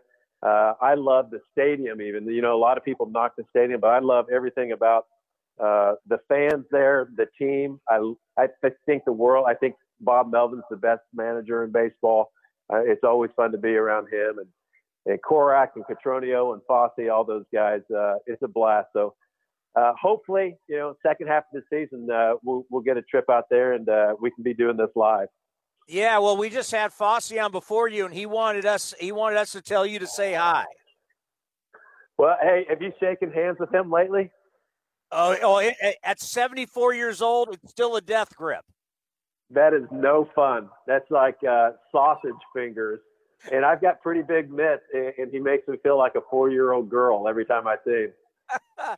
Well, be well, be safe, and let's talk soon. Sounds good, Chris. Take care, man. This guy is the greatest sports talk radio host that we've ever had. He's a Hall of Famer and, of course, the host of High Heat on MLB Network. The great Chris Russo, the Mad Dog, is with us. How are you, Mad Dog? Christopher, baby, how you doing, pal? Things good? What do you have for me today? Today was like Game 7 of the World Series for the A's. My God, did we need a win. Oh, boy, you sure did. Got a run in the ninth inning. Then you get the hit by Moreland. That was a huge win. Tough schedule to start the year. Pitching's been bad. Going to Houston won't be easy. You needed this game in the worst way. I mean, you almost were going to match the worst start in the history of the A's. That was a very, very, very important win. I felt the same. I know I didn't follow it too carefully today. I mean, I knew they were losing 3-2. Then I saw they won in the extra innings. That was a must-get for the A's. They've been basically out of every game in the sixth inning. They needed this one today. I 100% agree. They're getting bad news out of Rosenthal, which you don't like. This is they could be going down. The A's could be in the process of having a bad year. I mean, sometimes it doesn't fire for you. I'm not ready to say that yet. But 0-6. 1-6 sounds a lot better than 0-7. So that's a good step for you today, Chris. No question about it. Long way to go, but a good step.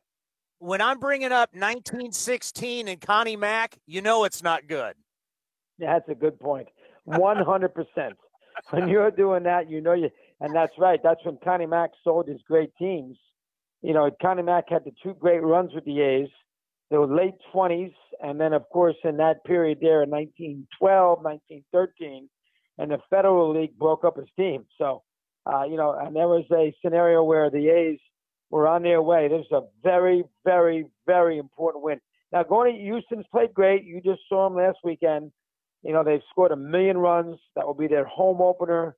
It'll be a hard series, but, just get win one at least. Is it a 3-game or a 4-game series? 3-game series? It's a 3-game series, and we got an off day on Sunday, which is weird. No, it is strange. Yeah, back-to-back off days. A lot of teams had last Sunday off. The Marlins and the Rays had last Sunday off. A lot of teams, and somebody else that had last Sunday off. So something different with the Sunday off. But, get a game at least. Don't get swept. Get a game at least and sort of regroup a little bit. Hard schedule for the A's, playing the Astros, Dodgers, and Astros. That's a tough way to start the year. Well, I got to tell you, the win today, a lot of different guys contributed, and you could see after the game how everybody felt the big relief. And there's something like games like this that can kind of propel you when everybody starts to get on track and feel good about themselves. So we hope that's going to happen. And, Chris, I got to tell you, the one thing, this Dodger, obviously they've won the division 8 straight years. They won the World Series.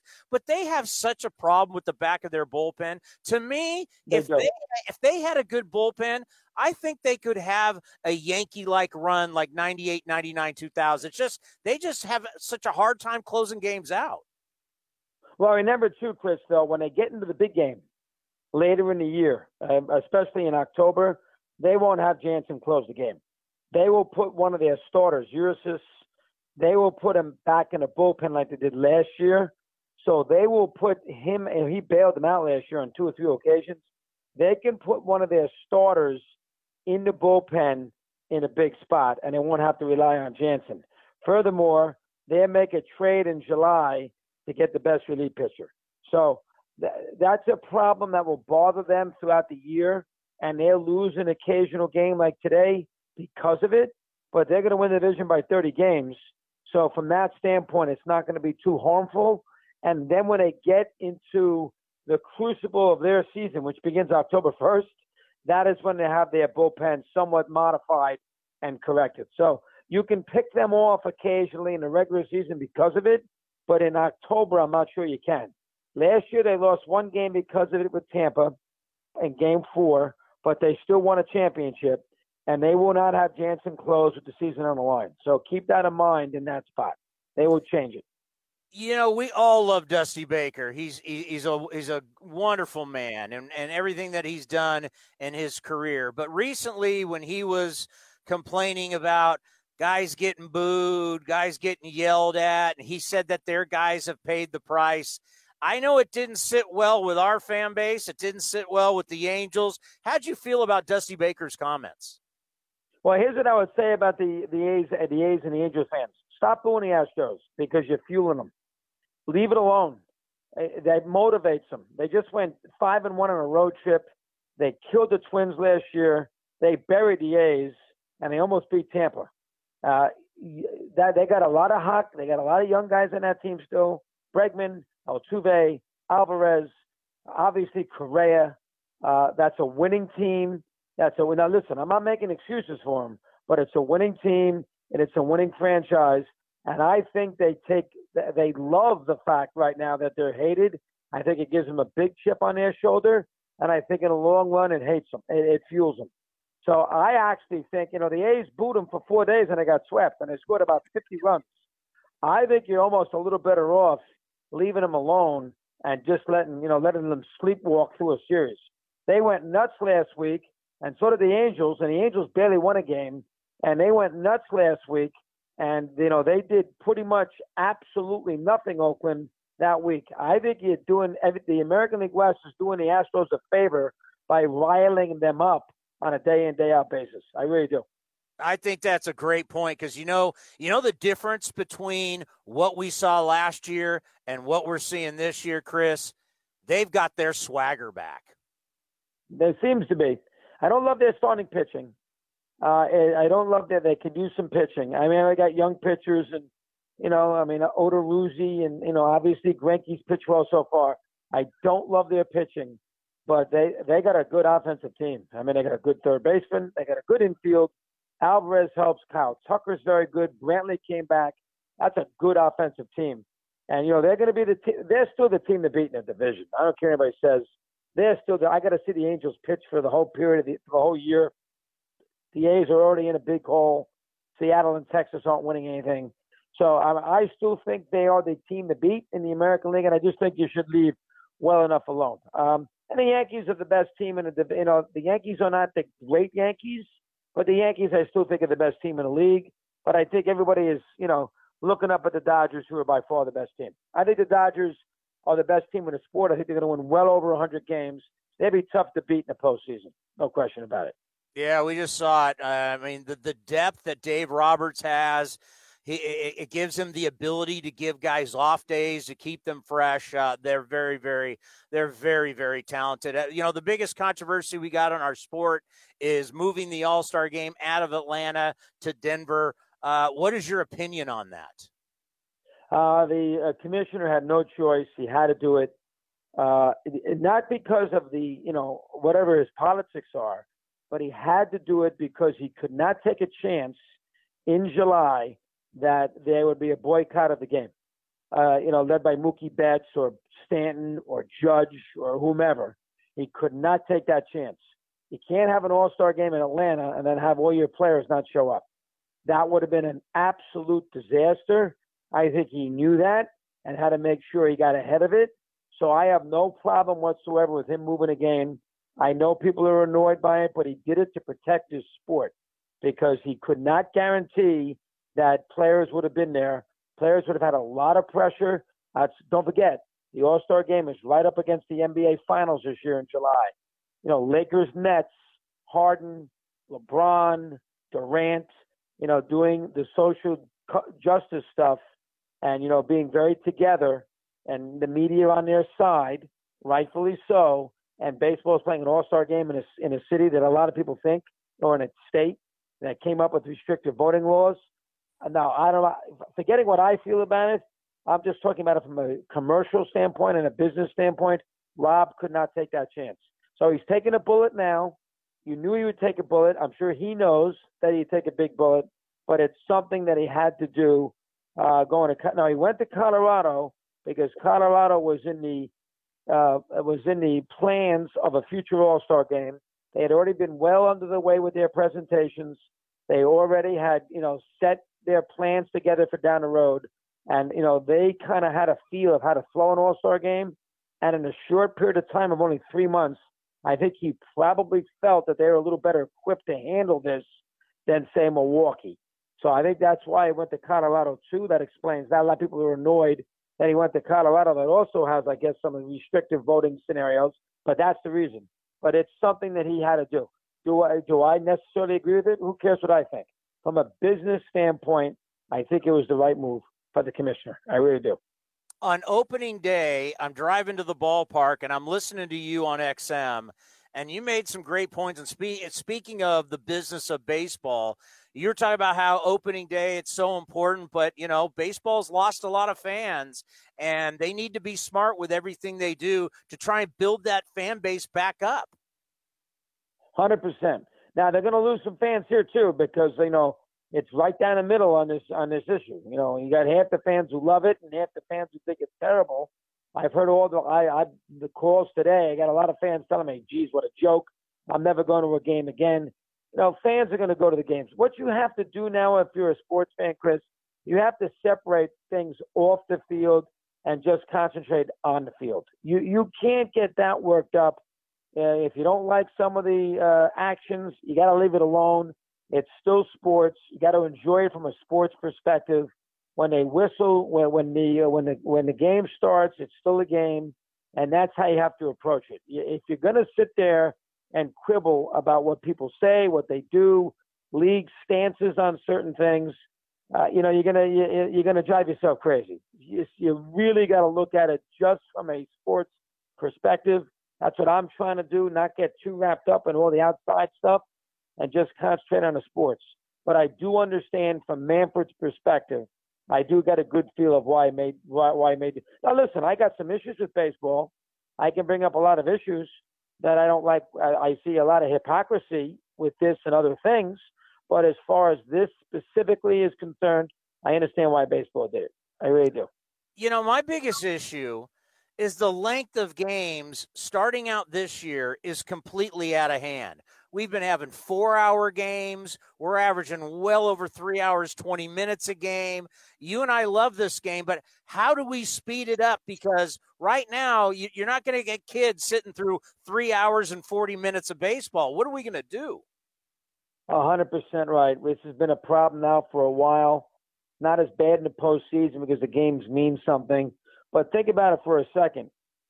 Kansas City and Texas, in the opening game of the year, they did not play the bottom of the ninth inning. 14-10 was the final. It took 4 hours and 26 minutes.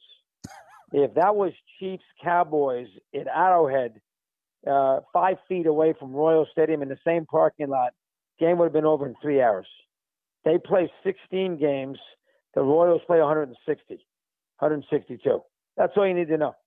The Texas-Kansas City opening day game took 4 hours and 26 minutes, and they play 162 games. Chiefs and Cowboys, now they're going to play 17, play 17 games. It takes 3 hours. That tells you what you need to know. The pitch clock, you like to see it. People stepping out of the batter's box, you like that controlled. The parade of relievers is a disaster. A great pitcher taken out after 5 innings. Aaron Nola today was leading the Mets 4-1 after 4 innings, came out after 4. He's their ace. I know it's his second start of the year. That's ridiculous. Jacob Grom, an opening day for the Mets 2 days ago, 76 pitches taken out after 6 innings. When you do that and you bring in a bunch of relief pitchers, games slow up. But the pace of the game is a major problem in a sport. There's no question about it. Major problem. Can't DeGrom, with his cachet, look at that? I'm not coming out. Like, if I'm Jacob DeGrom, I'm fighting everybody who wants to take me out of that game. I think he would have in September. I think it's April 5th. They had like a week layoff because of COVID. It's the first game of the year. It's a new manager. Don't forget Rojas basically just got there. So I think he's trying to be a little. I think he's trying to be somewhat accommodating. I think if that's September, he is a little more forceful about staying in the game. But it's so early in the season, he takes himself out. But he took him, it was 77 pitches. And, when Aaron Nola comes out of the game today, now he struggled in the fourth inning, but he came out of the game today after 4 innings. I mean, and then you're bringing in 9 relievers to get the next 15 outs. No wonder the game takes 4.5 hours. It's a problem. Baseball's got to, who knows what the solution is. Less relief pitching, people not stepping out of the batter's box, a pitch clock, more balls in play, not taking 20 pitches in at bat. That would go a long way to speed up the process. Let's end on this. You got the TV show. You got your show on Sirius XM that covers all sports. Just how do you cover baseball, and then what you do on your satellite show where you cover all sports? It's just trying to figure out how you're able to cover all this. It's truly amazing. Well, what I try to do, sometimes baseball helps me, the TV show, because there are occasional days, maybe 10, in which I'll do the same monologue because baseball is the lead story in sports. So that actually helps me. And the other thing that helps me is that there's so few talk show hosts now, nationally and TV, radio, that do baseball. Baseball is not part of the national discussion. They're not part of the national conversation for a variety of reasons. A lot of young hosts, they don't know that much about the sport. They don't know anything about the history of it. Joe DiMaggio, they've never heard of. Mickey Mantle, they have no idea who he is. And so as a result, since I do so much of it, I think it actually helps me. But, baseball has its moments where, you're going to talk about it in October. You're going to talk about it a few times in July. You're going to talk about it opening day. You'll talk about it a little bit in March, maybe at the trading deadline, but you are still going to talk about football. You're still going to talk about college football more so than you're going to talk about baseball. But, that doing the baseball show every day on TV, it actually helps me for the radio because I wouldn't probably follow baseball as closely as I have to if I didn't have to do the TV show. And that, in theory, that helps me do baseball better on the radio. So, in essence, it helps me some. Nobody's going to call me tomorrow on the Pelican Nets game. But I'll get calls on, some certain things in baseball right now this time of the year. The college is over, college basketball is over. So baseball's got a little window here without a lot going on before the draft. It's the NFL draft. Got a little window here to make a little noise first couple weeks of the season and everything else. And baseball has been in the discussion the last few days because of this All-Star game. So in essence, it kind of helps baseball, puts it on the map a little bit. And, as a result, that helps me because I got to cover it every day. Well, I got to tell you, you know how much you mean to this program. We always appreciate your time. You're an icon in our business. Thank you so much for coming on. Be safe, be well, and let's talk soon. Good job, Chris. Anytime, pal. Appreciate it. Thanks Take very much. Care. Emo, it's been a while. How have you been, my friend? I've been pretty good. Can't complain, I guess. I wish I could come down and see you, but we're kind of stuck in the press box. But we're watching you from afar. Well, I not much to look at, right? So that's why what do they talk about? I got a voice for radio. Well, that's why someday you will be in radio someday. I don't want to harp too much on the first 4 games because it's just 4 games. But what do you think was the main problem with your pitching staff against the Houston Astros? Well, Joe Durham, my coach in Frederick, one time told me, he who swings is most dangerous. And just looking back at the numbers, they swung the bat 299 times against us in 4 games, and we just left too many balls close to the middle. And, against a good hitting team who swings the bat when the ball's in the center area, I think we threw 12 pitches middle and gave up 6 hits. But, it's all those other pitches around the middle that, good hitters can hit really good. And they got a really good, strong lineup. We're just going to have to figure them out. We're going to have to make sure we stay on our location and not worry about, how hard we're throwing or how soft we're throwing. It's all about executing your pitch and executing the right pitch, just making sure that we're not predictable and being predictable. I think sometimes we got into some predictable counts. We threw some pitches that, you may want to have back that weren't executed.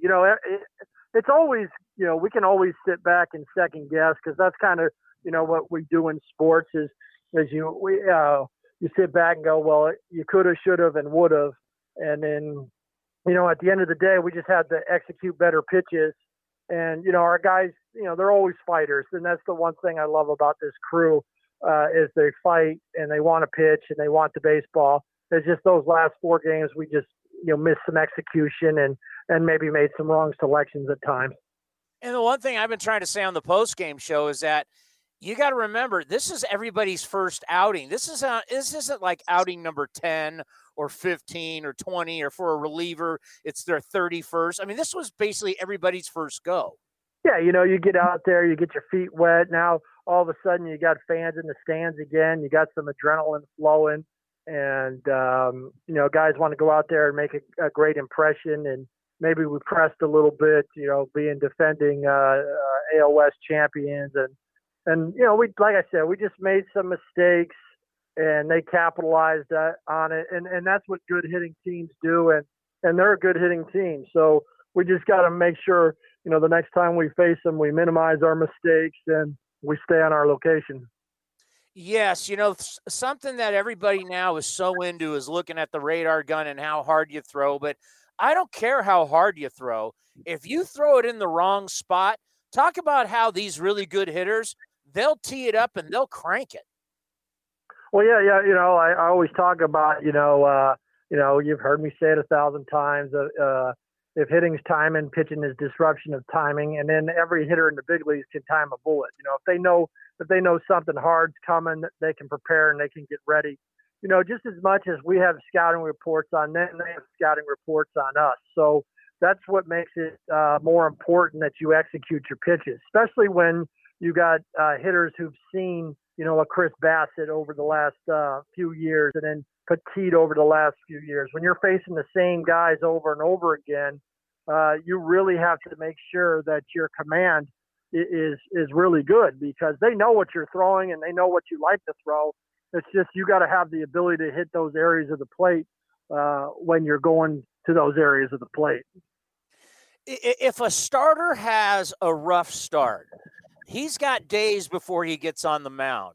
What do you do mentally with each guy? And I know each guy's different, but what is the mental game you have with these guys to help them get over that bad start and build them back up for that next one? Well, it's confidence is a big thing in this game. And when you get in that bullpen and you're preparing for your next start, you need to challenge yourself in that bullpen, whether it's, hitting areas of the plate, hitting your spots, throwing balls in the dirt when you want to, throwing in off the plate when you want to. We got the technology that our bullpens are being tracked, and guys should go out there and prepare like it's a game. I'm not asking these guys in the bullpen, if they throw 95 to throw 95, but we need them to execute their pitches and work on their command, because command is the number one element of pitching. If you don't have the ability to command the baseball, you're in trouble, because the hitters will start centering you closer to the middle of the plate, and you just can't get up there and try to throw it as hard as you can and hope and pray. You got to get up there and you got to be able to hit sides of the plate. You got to be able to go up and down. You got to be able to go in, off, and chase away at will. And that's what the best pitchers in the game do. So in your practice, you need to practice that. We can track that. You need to look at it and go over it. But at the end of the day, it all comes down to the confidence that you have and the execution that you have. And you got to go out there and you've got to want it. And that's what makes baseball such a great game. And you always love watching those competitors go out and pitch. I know Garcia's had to fill in for Murph ever since he got hit, but does that make it tough not having your starting catcher who all your pitchers are used to throwing to? Yeah, I mean, it's a little different. We try to bring Garcia up to speed of what each guy likes to throw. We prepare a report for every pitcher versus every hitter. So, he's reading the reports, but then there's also, the feel of the game. And what's on paper is plan A. You got to have the ability to go to plan B or even plan C during the game. What the hitter's trying to accomplish and what your pitcher actually has that night. What's on paper is his stuff when it's really good. And that's why you got to be out there and monitoring what you're doing each and every pitch, how each pitch is working that day, and then see if you can put it back into the game plan. As Mike Tyson says, everybody's got a game plan until you get hit in the face. And that's one dude I wouldn't want to get in the ring with. All right. If I had to, I would though. Yeah. You can make some money, but it's going to be over real quick. Yeah, I hear you. Dodgers. You had to play a lot of defense. Good luck. Dodgers come to town. They've got a very good lineup. What have you seen so far? They're very comparable to the Astros. If you throw the ball around the center of the plate, they're swinging, and they got a destructive lineup from top to bottom. They got guys that are really good hitters. They hit their pitch. They wait on their pitch. They wait on their areas of the plate. So our guys have still got to come out over the next 3 games and execute the pitches that they're throwing and stick to your strengths, but hopefully capitalize on their weaknesses. And that's the one thing that makes up a great major league pitcher is you got to have that ability to have a strength that covers the hitter's weakness. And we have that. We just got to be able to execute those pitches. You got Frankie Montas going tonight. I know he's dealing with some health issues. How's he been looking? Frankie, had a sim game here in Oakland on our workout day, threw the ball, very well. The whole thing with him is keeping him fresh, keeping him healthy, and keeping him strong. When that fastball is 96 to 100 and that slider is 88 to 92, 93, then he's going to have success over the course of the season. I think last year, we saw a little bit dip in some velo and a little bit dip in his breaking pitch, but that split has been really good over his last few outings in spring training. It's all getting on the mound here during the regular season and seeing where each and every guy's at. And I'm looking forward to watching Frankie go out there tonight. Yeah, me too. And I can't wait. It's going to be a good matchup. The Athletics up against the Dodgers, and the Dodgers obviously won the World Series last year. They just took 3 of 4 from the Colorado Rockies, so they're coming off the mound back to sea level, and that's always interesting to see what a team – I've always thought that was fascinating, and I know the gamblers really look at it, is what does a team do in their next series after going to Coors Field, because Coors Field is so dramatically different than anywhere else in baseball. Well, for me, I think if you look at the way the game is trending, everybody always used to say you go to a bandbox ballpark or you go to a ballpark where the ball flies and everybody's trying to hit home runs. I think that's the way the game's trending anyways. Whether you're in Colorado or whether you're in Oakland, a lot of guys are trying to hit home runs. You look at what happened to us again against the Astros. A lot of our damage was a walk and then boom, a 3-run homer. And you got to be able to keep the ball in the ballpark, and walks can kill you, but hits after walks really are the devastating thing. You can't walk people and give up hits after that. You can walk people and get the next guy out, but it's the walks and the homers, the combination of the two that are the knockout punch. And those are the things that you got to try to avoid. But it seems like nowadays, a lot of hitting in baseball is going for that knockout punch.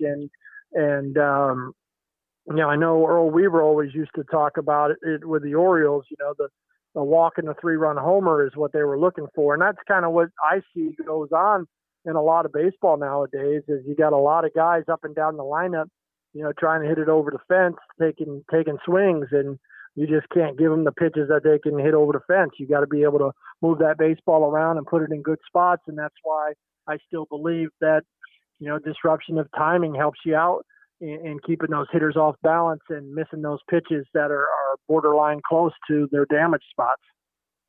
You know, we've talked a lot about the baseball and the deadening of the baseball. Have you noticed anything in the first couple games?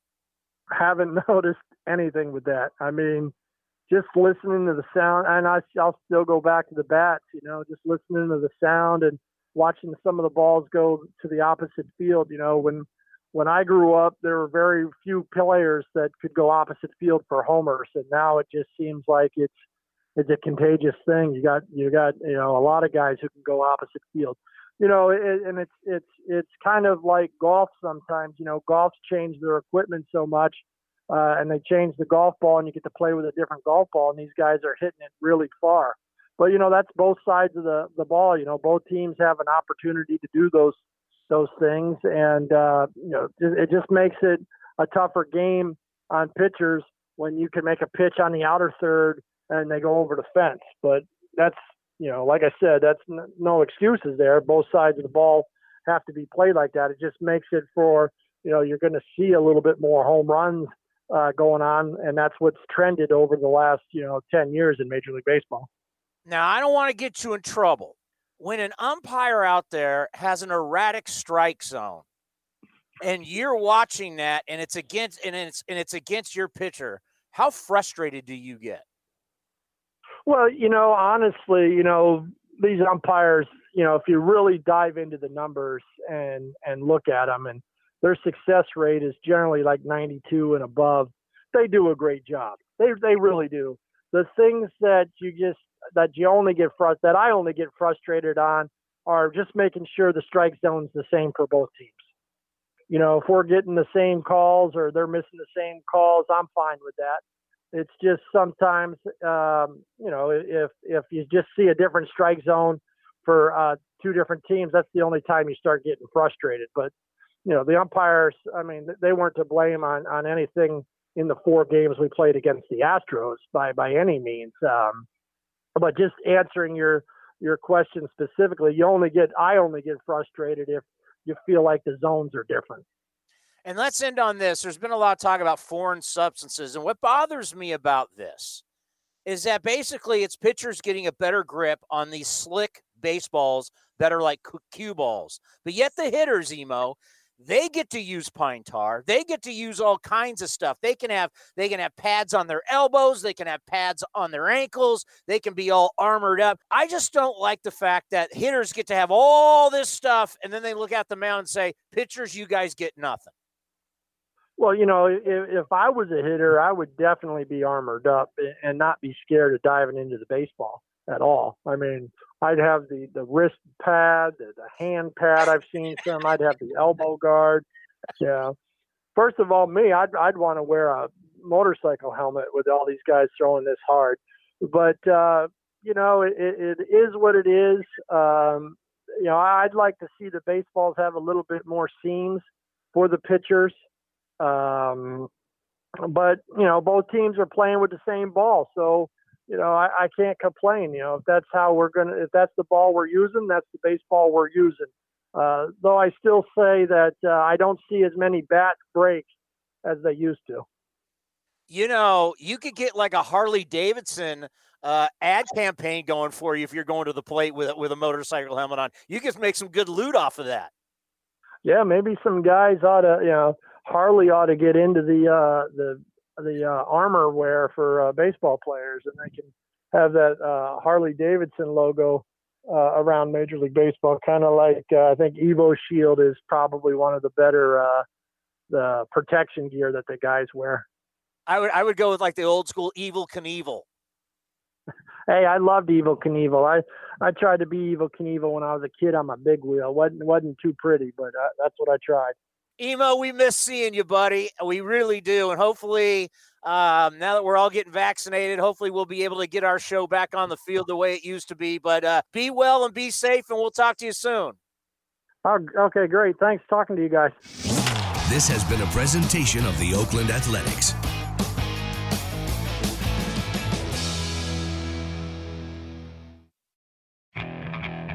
Okay, picture this. It's Friday afternoon when a thought hits you. I can waste another weekend doing the same old whatever, or I can conquer it. I can hop into my all-new Hyundai Santa Fe and hit the road. Any road. The steeper, the better.